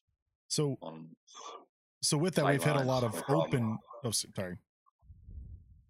With that, we hit a lot of open courses. We still have a few more open courses as we hit the West Coast. But as we kind of get into the later part of the season where we get kind of back to the Midwest and then the East Coast, do you think your game's going to pick up getting back into the woods with distance and a putter shot? Or do you think you do excel on more of the open courses? You know, I try to stay well-rounded and think of myself as a well-rounded player, so I don't really have a preference as far as wooded or open, or have a thought that one is geared more towards me than the other. Okay. And I thought of something since we said we're almost out of questions, but you said you weren't going to try to hit every event, but you're going to hit a lot of them. Do you have plans and expectations that you might make the playoffs, which is a new thing this year? Do you have any intention of doing that, or hoping, or trying? We'll see what happens. I'm not sure what it takes to get into the playoffs, but points. Now that you brought it up, I'm going to have to look into it. Yeah. Points. So Disc Golf Pro Tour points. It's literally play the events, score well, and you'll probably get the invite. And it breaks down eventually to Maple Hill. I think they're only taking the top, is it like 70 or 60 something? I think. Yeah, 60 players as far as points are concerned. I just think it'd be fantastic. I want to meet you in person, so I'm just saying, play really good and play often, and we'll see you at Maple Hill, because that's where we're out of. That'd be a good goal. It sounds like, yeah. We're out of Leicester, Massachusetts here, where the studio is. So, like, if you make it here, we'll have you in person. We'll meet you. So that'd be great. Oh, sweet. Yeah, I played Maple Hill Open 2015 was my last time there, I think. Nice. Very cool. Okay. I probably was in the presence of greatness and didn't know it, but I was there. I live in Leicester. So, all right. Well, is there anything we missed that you're like, dude, if people only knew, I want them to know, like, ways to support you? Do you need that? Like, what do people need to know about you that we might have missed? Anything? I mean, you hit a lot of good points. Okay. Looking to get back out there and let people know who I am. Had a couple guys from the Disc Golf Pro Tour, Corey and Kevin, they were in town. They filmed a little documentary down here, part of a series that the Disc Golf Pro Tour is actually doing. That should be pretty sweet. So thank you for bringing that up. I saw this, and I don't want to call it an advertisement, but I think that's what it was during a live Disc Golf Pro Tour event. I'm pretty sure I saw it. So tell us about it. Is a documentary coming out on you and your game? Is that true? Yeah, so the Disc Golf Pro Tour is going to have a series of these documentaries about different players and their, what they've done for the game, their history in the sport and everything. And I was chosen to be in one of those series, so it should be pretty cool. We filmed a lot of cool content, and they're working on editing it now. So I think about 5 weeks time, it should be coming out. Hell yeah. Very cool. I want to say, as we let you go, because we're really proud of the sponsors we have on this show, there's a product that you should definitely check out. It's called DG Max Wax, and I'm trying to get it to focus. There we go.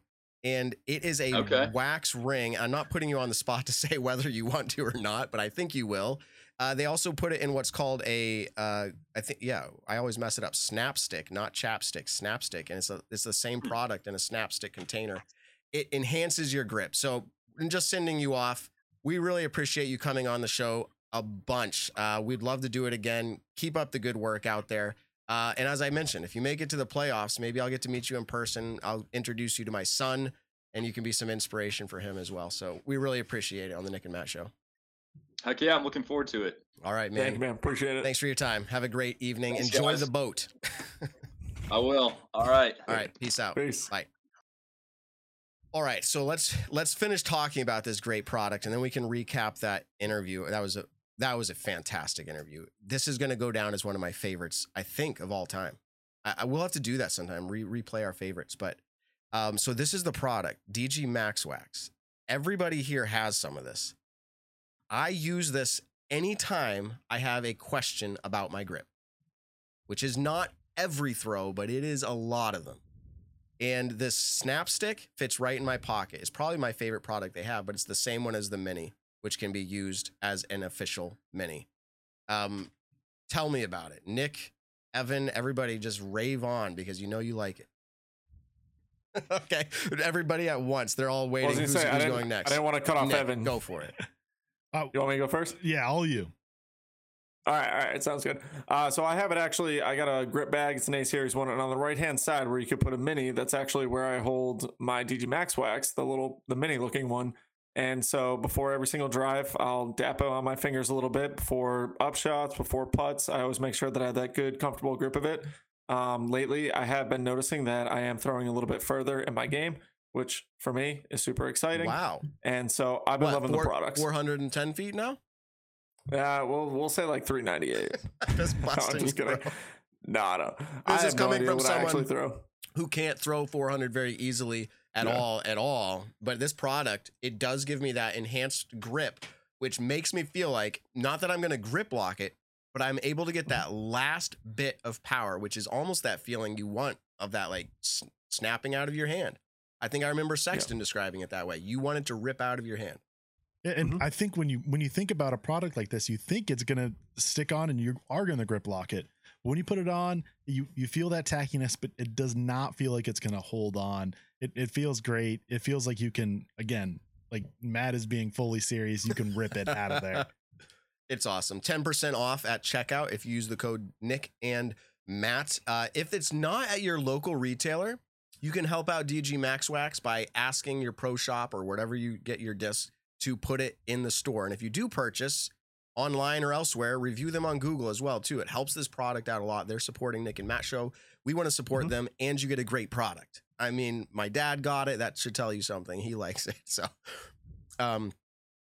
DG Max Wax. All right, let's go ahead and wrap that up. And Nick, it is time. It is time. That means, Ben, it is time. Go ahead. Go ahead. Do. This is the Discura discussion. The Discura discussion. Nick, what are we going to talk about tonight? So the Discura discussion tonight will be about course design. I think as the tour is evolving every single year, we're seeing a very large amount of tournaments that are being played on, from what it seems like now, a pretty different style of courses. You'll see a lot of former high-level pros kind of getting to the more course designing aspects of things in life. Eric McCabe being the most recent one, designing the Jones Supreme course and the Emporia Country Club one, living out in Kansas. And then Steve Brinster is also a course designer. Paul Macbeth has designed courses. So there's a lot of pros that are actually going in. Simon Lizotte and Avery Jenkins. Avery Jenkins with Disc Golf Park and Discmania. Massive course designer, John Houck. I mean, we're playing a lot of courses lately that are designed by professional disc golfers from the past. And so I guess the curiosity arises where we go from, let's say, W.R. Jackson a few weeks ago, which is a John Houck designed course, John Houck being one of my favorite course designers, and relatively, like, not a lot of OB, no artificial OB really in the fairways. There's a couple creeks that play OB on that course, but it's pretty much just play the course how he set it up. It's got beautiful wooded fairways. And then we kind of transition over to Emporia Country Club and the Jones Supreme, where you're playing on old golf courses. And now they've added tons of OB, tons of artificial OB. There's holes that, players absolutely love. Like Evan was saying, hole 16 at Emporia Country Club is an incredible hole versus other holes. I know one of them that people were kind of giving us think about was either hole 4 or 5 at Emporia Country Club and then hole 10 at Jones Supreme. Players were just kind of saying they weren't the best designed hole. And the only one that I'm bringing up from Emporia Country Club, and I remember watching the coverage this morning, Nate Sexton, I think it's like a 590-foot par 3. And it obviously plays a little bit downhill, but just, I guess the discussion is, what are you guys' takes on course designing and then adding in all the artificial OB versus, different land? I talk a lot, but I'm going to make this short, and then I'm going to pass it off and let everyone kind of wrap this up. I say wrap it up, meaning like they can enhance the conversation. The question about artificial OB to me, because that's where I'm taking it right now. You asked that as a follow-up. Like, people would say that Maple Hill has artificial OB. And when they say that, they mean like rock walls with ropes, island greens like hole 18. In fact, there's a lot of out of bounds at Maple Hill that could be described as artificial. Some of it's water, that's natural. I'd consider that natural. But in general, I feel like if it plays to the lay of the land, so again, like a rock wall with a rope on top of it, it doesn't bother me like at all. But there's not really a big difference between laying it down with stakes and a rope. I mean, it's in that sense, it's very similar, but just I feel like a rope wall is like a part of the course. But some would say, well, no, like you shouldn't have to play with OB. Like the course should define and make the fairways, right? And so you could get rid of it on, for instance, like Maple Hill hole 2, you could get rid of the OB because it's no one's trying to rip it up through the woods. Like you're going to get punished. Like it's thick and it's rough. But at the same time, I don't think it takes away from that hole. I like how it makes you have to be strategic about your throw and stay away from it. So long story short, Nick, when it comes to course design, I'm generally okay with artificial OB unless it is just everywhere. So go to like Country Club or wherever where they just run ropes, right? Even USDGC a little bit. I just don't love it. I think it makes the play be better, but I don't love it. I think the courses should generally be designed the way that they want to be. That's my take on course design. But with OB in play, I'm opening this up to Evan now. I would say I do agree. I think Maple Hill does a good job where they use rock walls and they use the water. I'll say at DDO for the new Jones Supreme course, Eric McCabe and a landscaping company or whoever he was working with did a great job on hole 1 there, building up something where you knew you had to make it.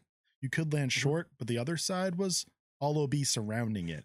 And if that's the case as a viewer, I know where you have to hit. I know you want to land it on that green with landscaped rocks, and it wasn't mulch. It was like kind of a rubber turf deal, but I know you have to land it on there. There was a few holes on Jones Supreme on the back stretch. I think it was 15 and 16 or 16 and 17, which had kind of prairie grass. It was long grass. It was one of the hardest holes out there. I think like Albert Tom took a 14 maybe or 10. So a few other players got really high numbers because there was a lot of OB and it was a tough shot. But as a viewer, I knew where you had to land. I could see that long grass and know, okay, don't land there.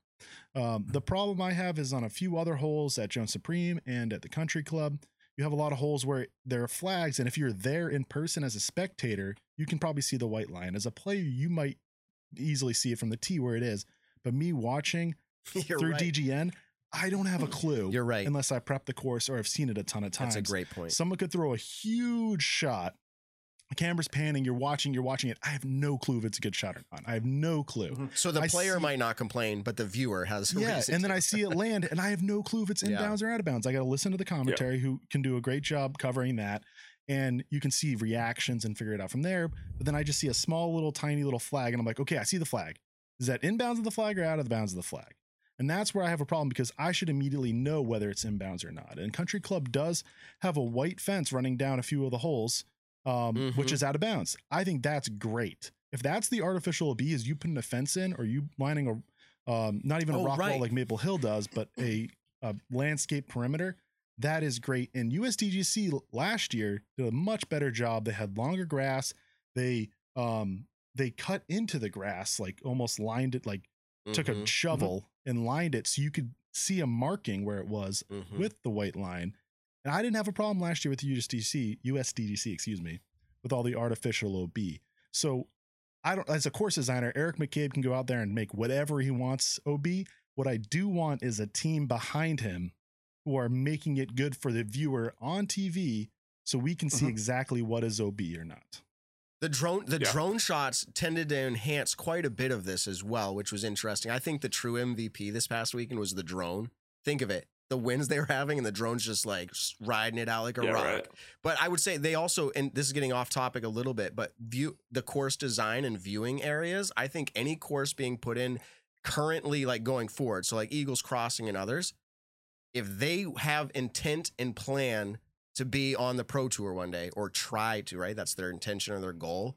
That needs to be a part of their design because it's only going to get bigger and badder. And I'm thinking of WR Jackson was horrible. And it's a major. I'm glad the event played out the way it did because it was exciting. But spectator, that was, I don't want to say debacle. That's too negative. But it was just not good. They sold very limited passes. It was just like nobody could get on grounds to see it. It was good live experience. But so I think that's important that gets built into it. So, Ben, do you have any thoughts on this? What do you think of course design? You've been in the sport for a few years. Well, first I want to shout out D Lillo. He super chatted for 2 shows in a row. Wow. We didn't shout him out last show, so He's the reason why we get to eat lunch every day. So we appreciate that, the Nick and Matt the show. pineapple. Oh, my bad. Hitting buttons and talking. The pineapple pizza me and Matt always get. I'll just talk about, DDL, my experience as kind of a beginner watching. It wasn't that enjoyable to me as opposed to like WR Jackson. I liked looking at people like in a bad place and like having to throw these crazy up shots.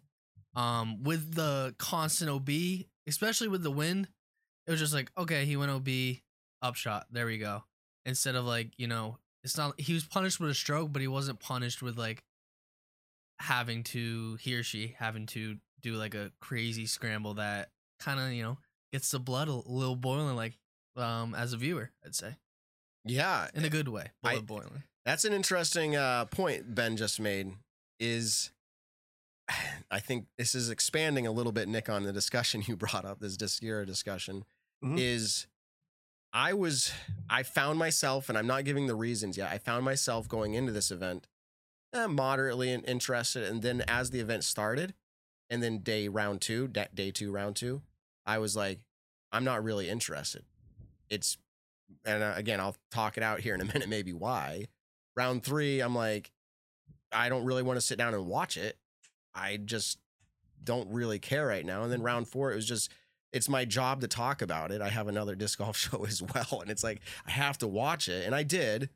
And I will say the FPO got kind of exciting towards the end. But the first 3 rounds, I was just generally like, I didn't really want to watch it. I don't think that was course design. So we're getting off topic, but a great point, Ben. It was kind of boring to Ben. So that's interesting. Yeah. What do you think, Nick? So I think for me, Evan kind of nailed it perfectly and kind of my views of it. The biggest kind of comparison that I can make is Fox Run is my favorite course to play. I rave about it all the time. Beautiful grass fairways, some great wooded holes, but it's OB staked with these nice, large white stakes.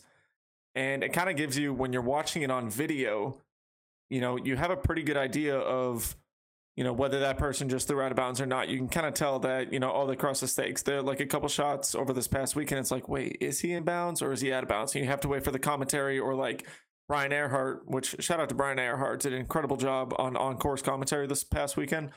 And he would say, yep, that shot did actually land OB. So it was kind of hard to tell as you're watching it. And so my comparison is just like, I love how Fox Run, the manicured, it's got tall grass where it usually is OB.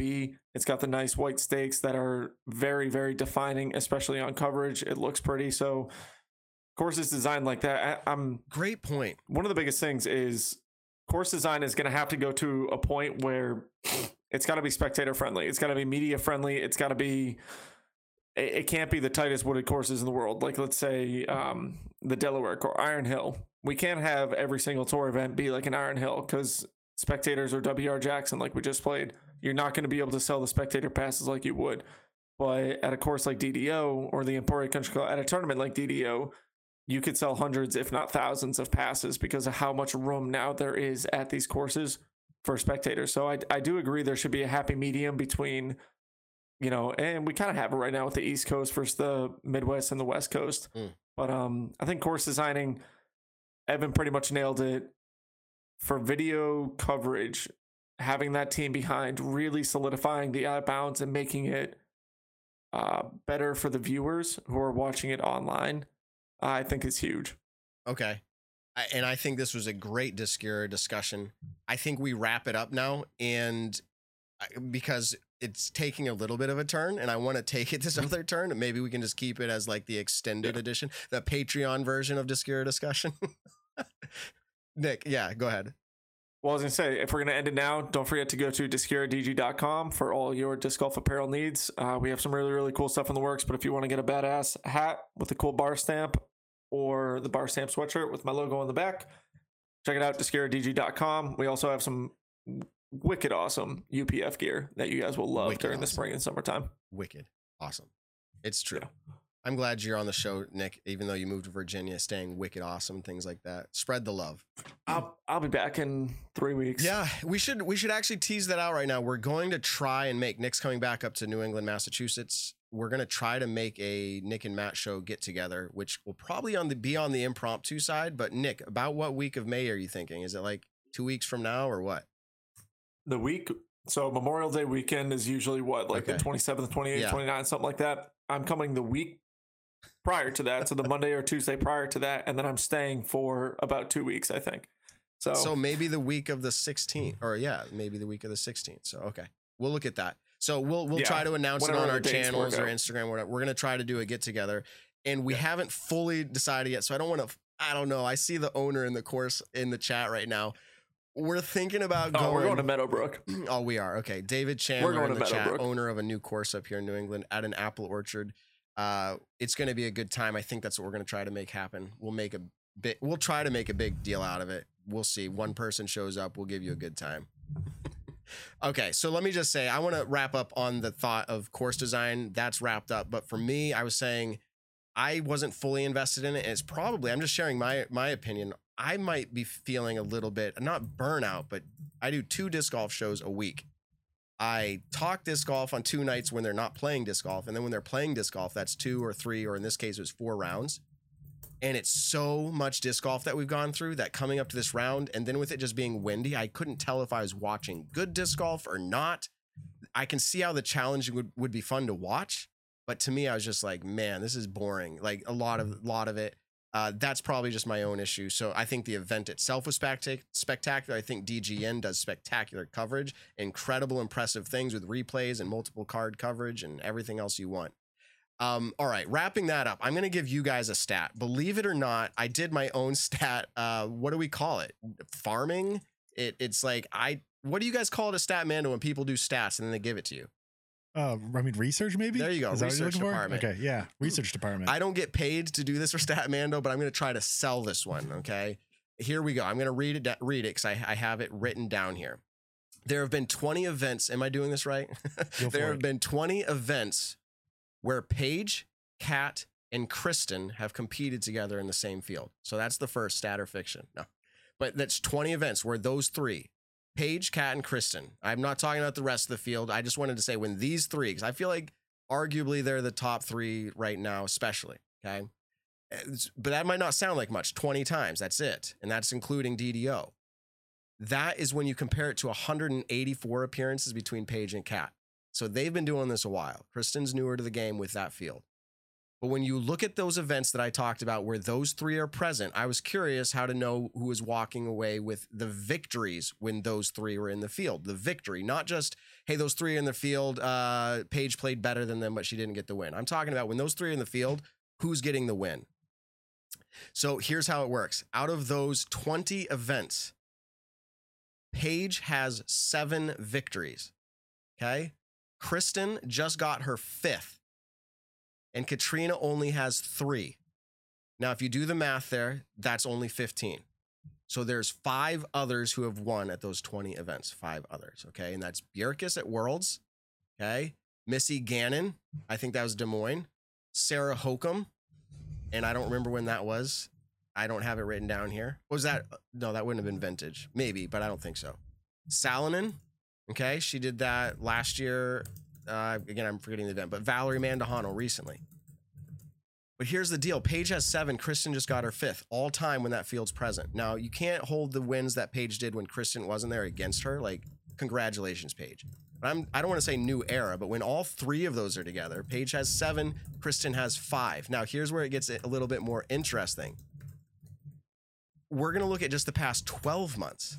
So 12 months, not just this season alone, 12 months. So just go back to last year, 12 months ago. You ready to hear these numbers? Because this is more like in the moment what's happening now. Do you have any idea of what it's going to be? I'll give you the number of events. 10 events. How many do you think go to, let's just say some of them? What do you think it leans? I mean, Kristen has 4. Good job, Statmando. Yeah. Yep, Kristen, at those specific events, right? Yeah. Mm-hmm. And then there's 10 total, so there's only 6 left. That's right. And what do you do with them? Yeah, I mean, Katrina at least has Vegas. And then Paige has a couple. So here, you're right generally. So 4 probably has 433 or 442. Okay, so here's what's interesting is Paige has 2 in the last 12 months. Katrina has 2 in the last 12 months. And then we split up the others. I think it's probably Des Moines Missy and Valerie. Yeah. So that's 2. Mm-hmm. Kristen has 4 in the last 12 months. 4 when that field is present. And that's serious. Yeah, I know you talked about this before. A lot of those were significant wins. I mean, Jonesboro was a blowout. So here's the numbers on that. You ready, Stat? Hit me with it. So she has a 22-stroke victory against the field over 4 events. 22 strokes. That's averaging almost 6 strokes, 5.5 over the rest of the field. You go to Paige with her 2 wins.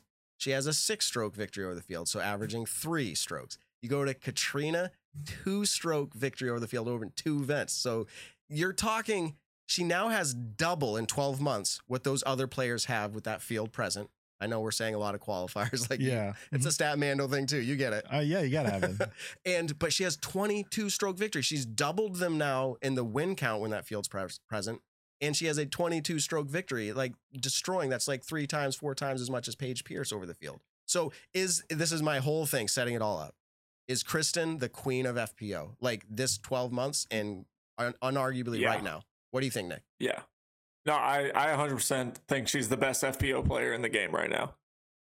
And do you feel like she's gonna be that way, like for the rest of the year?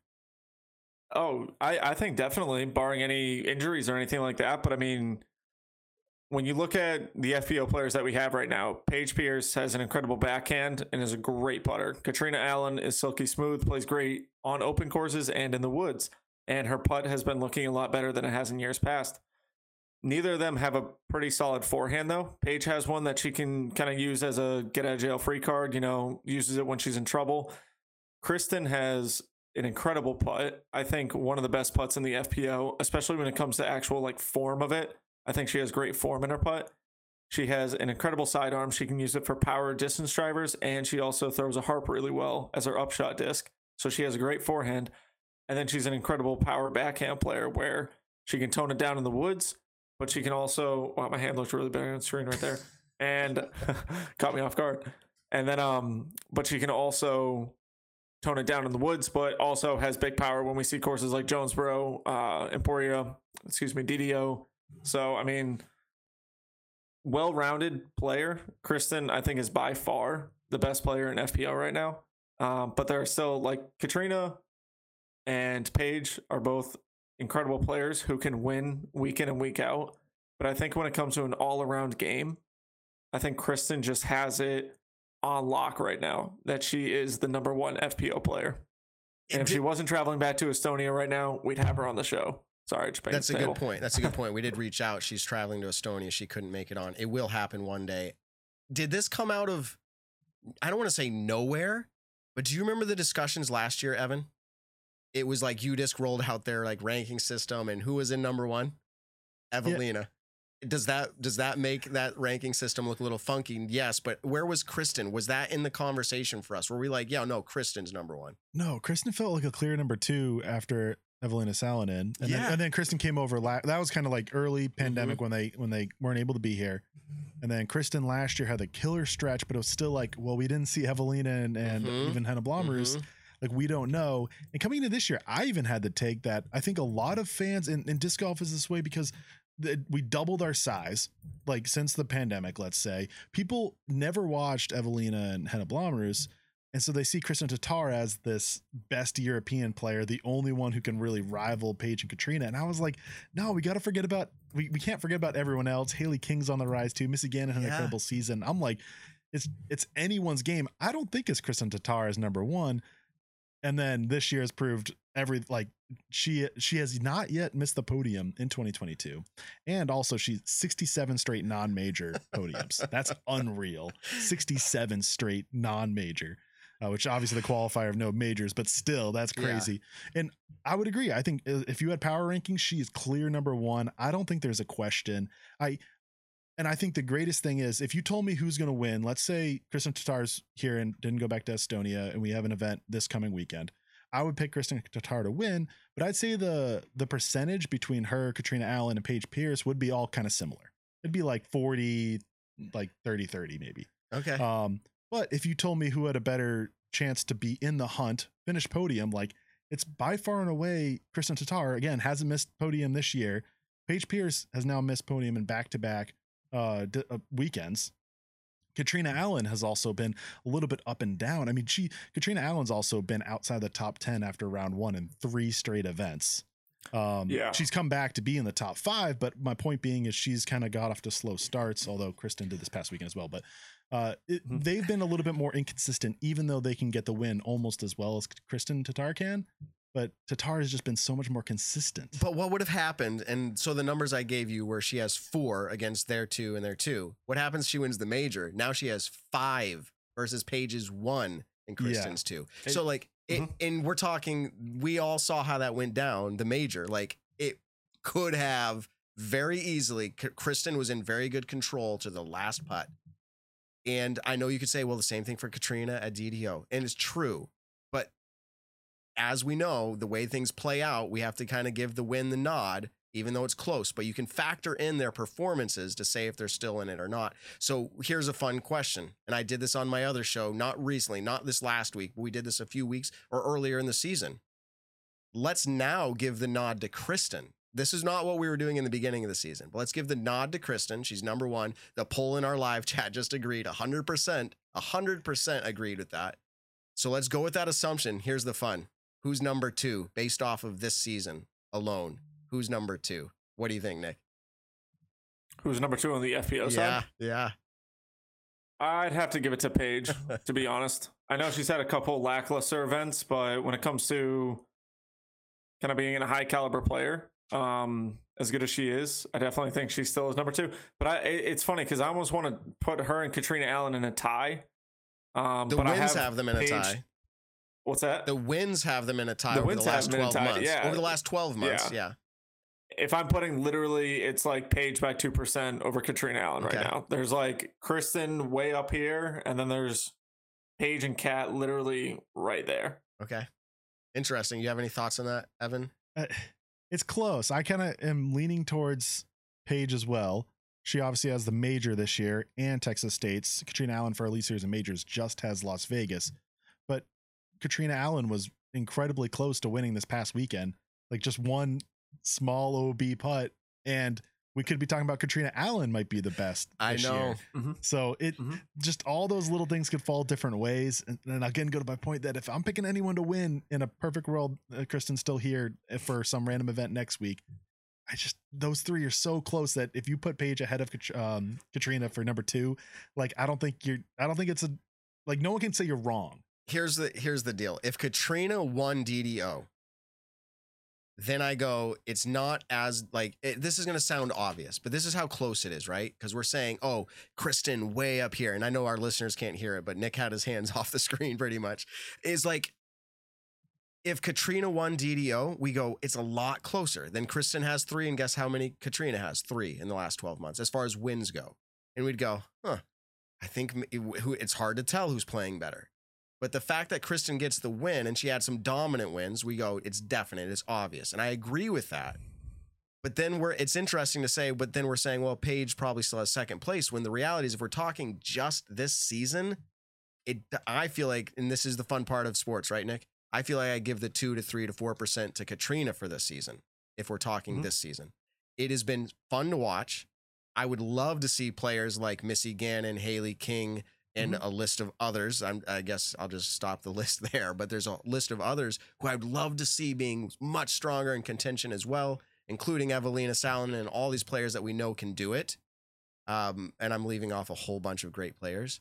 because the FPO has become that exciting where multiple times this season I have felt more inspired and excited by FPO than I have MPO. And there have been some exciting MPO as well. I'm not discrediting that. I'm just saying it's pretty fun where we're at with it. I give the nod to Kristen as well. Let us know in the comments, the chat, if you disagree with any of that. I'm just looking at our mixed bag of topics as we close out here. Scott Stokely won a big skins match. We don't have him on the show, but we did earlier. It's cool to see him do things like that. I don't know the dollars, but I think we'll break it here. I think the rumor says he won like 15 grand or something at a skins match. But something like that. Yeah. But we'll have to watch and see. Yeah. He says one of his top 5 shots of all time happened at that event. That'll be fun to watch. Yeah, I honestly can't wait to watch that tomorrow when it comes out. I think it's coming out tomorrow. And I hate to bring up topics to people that we don't discuss, but just so you know, we're like thinking about these things. We're in the know. I mean, everybody's in the know with this one. Eagle McMahon drops out because he is now injured. He's getting rehab. He's trying to figure it out. He's got a lot of people telling him what to do, but he is out, and it's an interesting story that is continuing to develop for this season. Will we look back at the end of 2022 and say Eagle was a non-factor at all? And to this point, that's how it's been. And will it continue to be that way? It's crazy because going into this season, he was the hottest player coming out of last season. I feel like maybe that's is that a hot take? I don't know. Is that a hot take? He was the hottest player last year. Whoa. Fire. Somebody put the fire out. There was a hot take. Thanks for watching to this point in the show, everybody. I will say this. We'll wrap it up with that. So unless anybody else has any closing thoughts, we'll let Nick take it away. Anybody else? Did we miss anything? No? All right. Nick, give it to us. Cool. Hey, everybody. Thank you for tuning in this Monday night, this lovely evening. Thank you for checking out the show. Thank you for being super chatty in the live chat. It's really, really fun to kind of interact with you all. I want to give a shout out to our sponsors who sponsor the show. And just say, look, we got kind of a couple off weeks, but we're still going to try to get some great guests onto the show. We'll figure out all those things in the upcoming weeks. Don't forget to leave a like on the video. Currently, we're at 81. Let's see if we can pop it over 100 by the time that I'm done doing my little spiel. So go ahead, leave a like, comment, like, subscribe, all that good stuff. I want to give a shout out to you all on Instagram. We popped over 2,000 Instagram followers. Ben's been killing it on Judge That Disc Golfer on the Instagram side of things. So if you missed Judge That Disc Golfer, go on to Instagram, give us a follow at the Nick and Matt Show, and you'll actually be able to see a little bit more of it. For the post-audio podcast listeners, can't wait to get this out to you guys. It's been a really, really fun episode learning about David Wiggins and all of the other players that we had come on tonight. Tell someone you love them this week. Catch you in the next one. That's right. That's the way it works at the Nick and Matt Show. So you're awesome, Ben. You're awesome, Evan. Peace out, everybody. The Nick and Matt Show, a disc golf podcast designed for you, the disc golfer. Find the Nick and Matt Show on your favorite podcast platforms or join the conversation live on YouTube.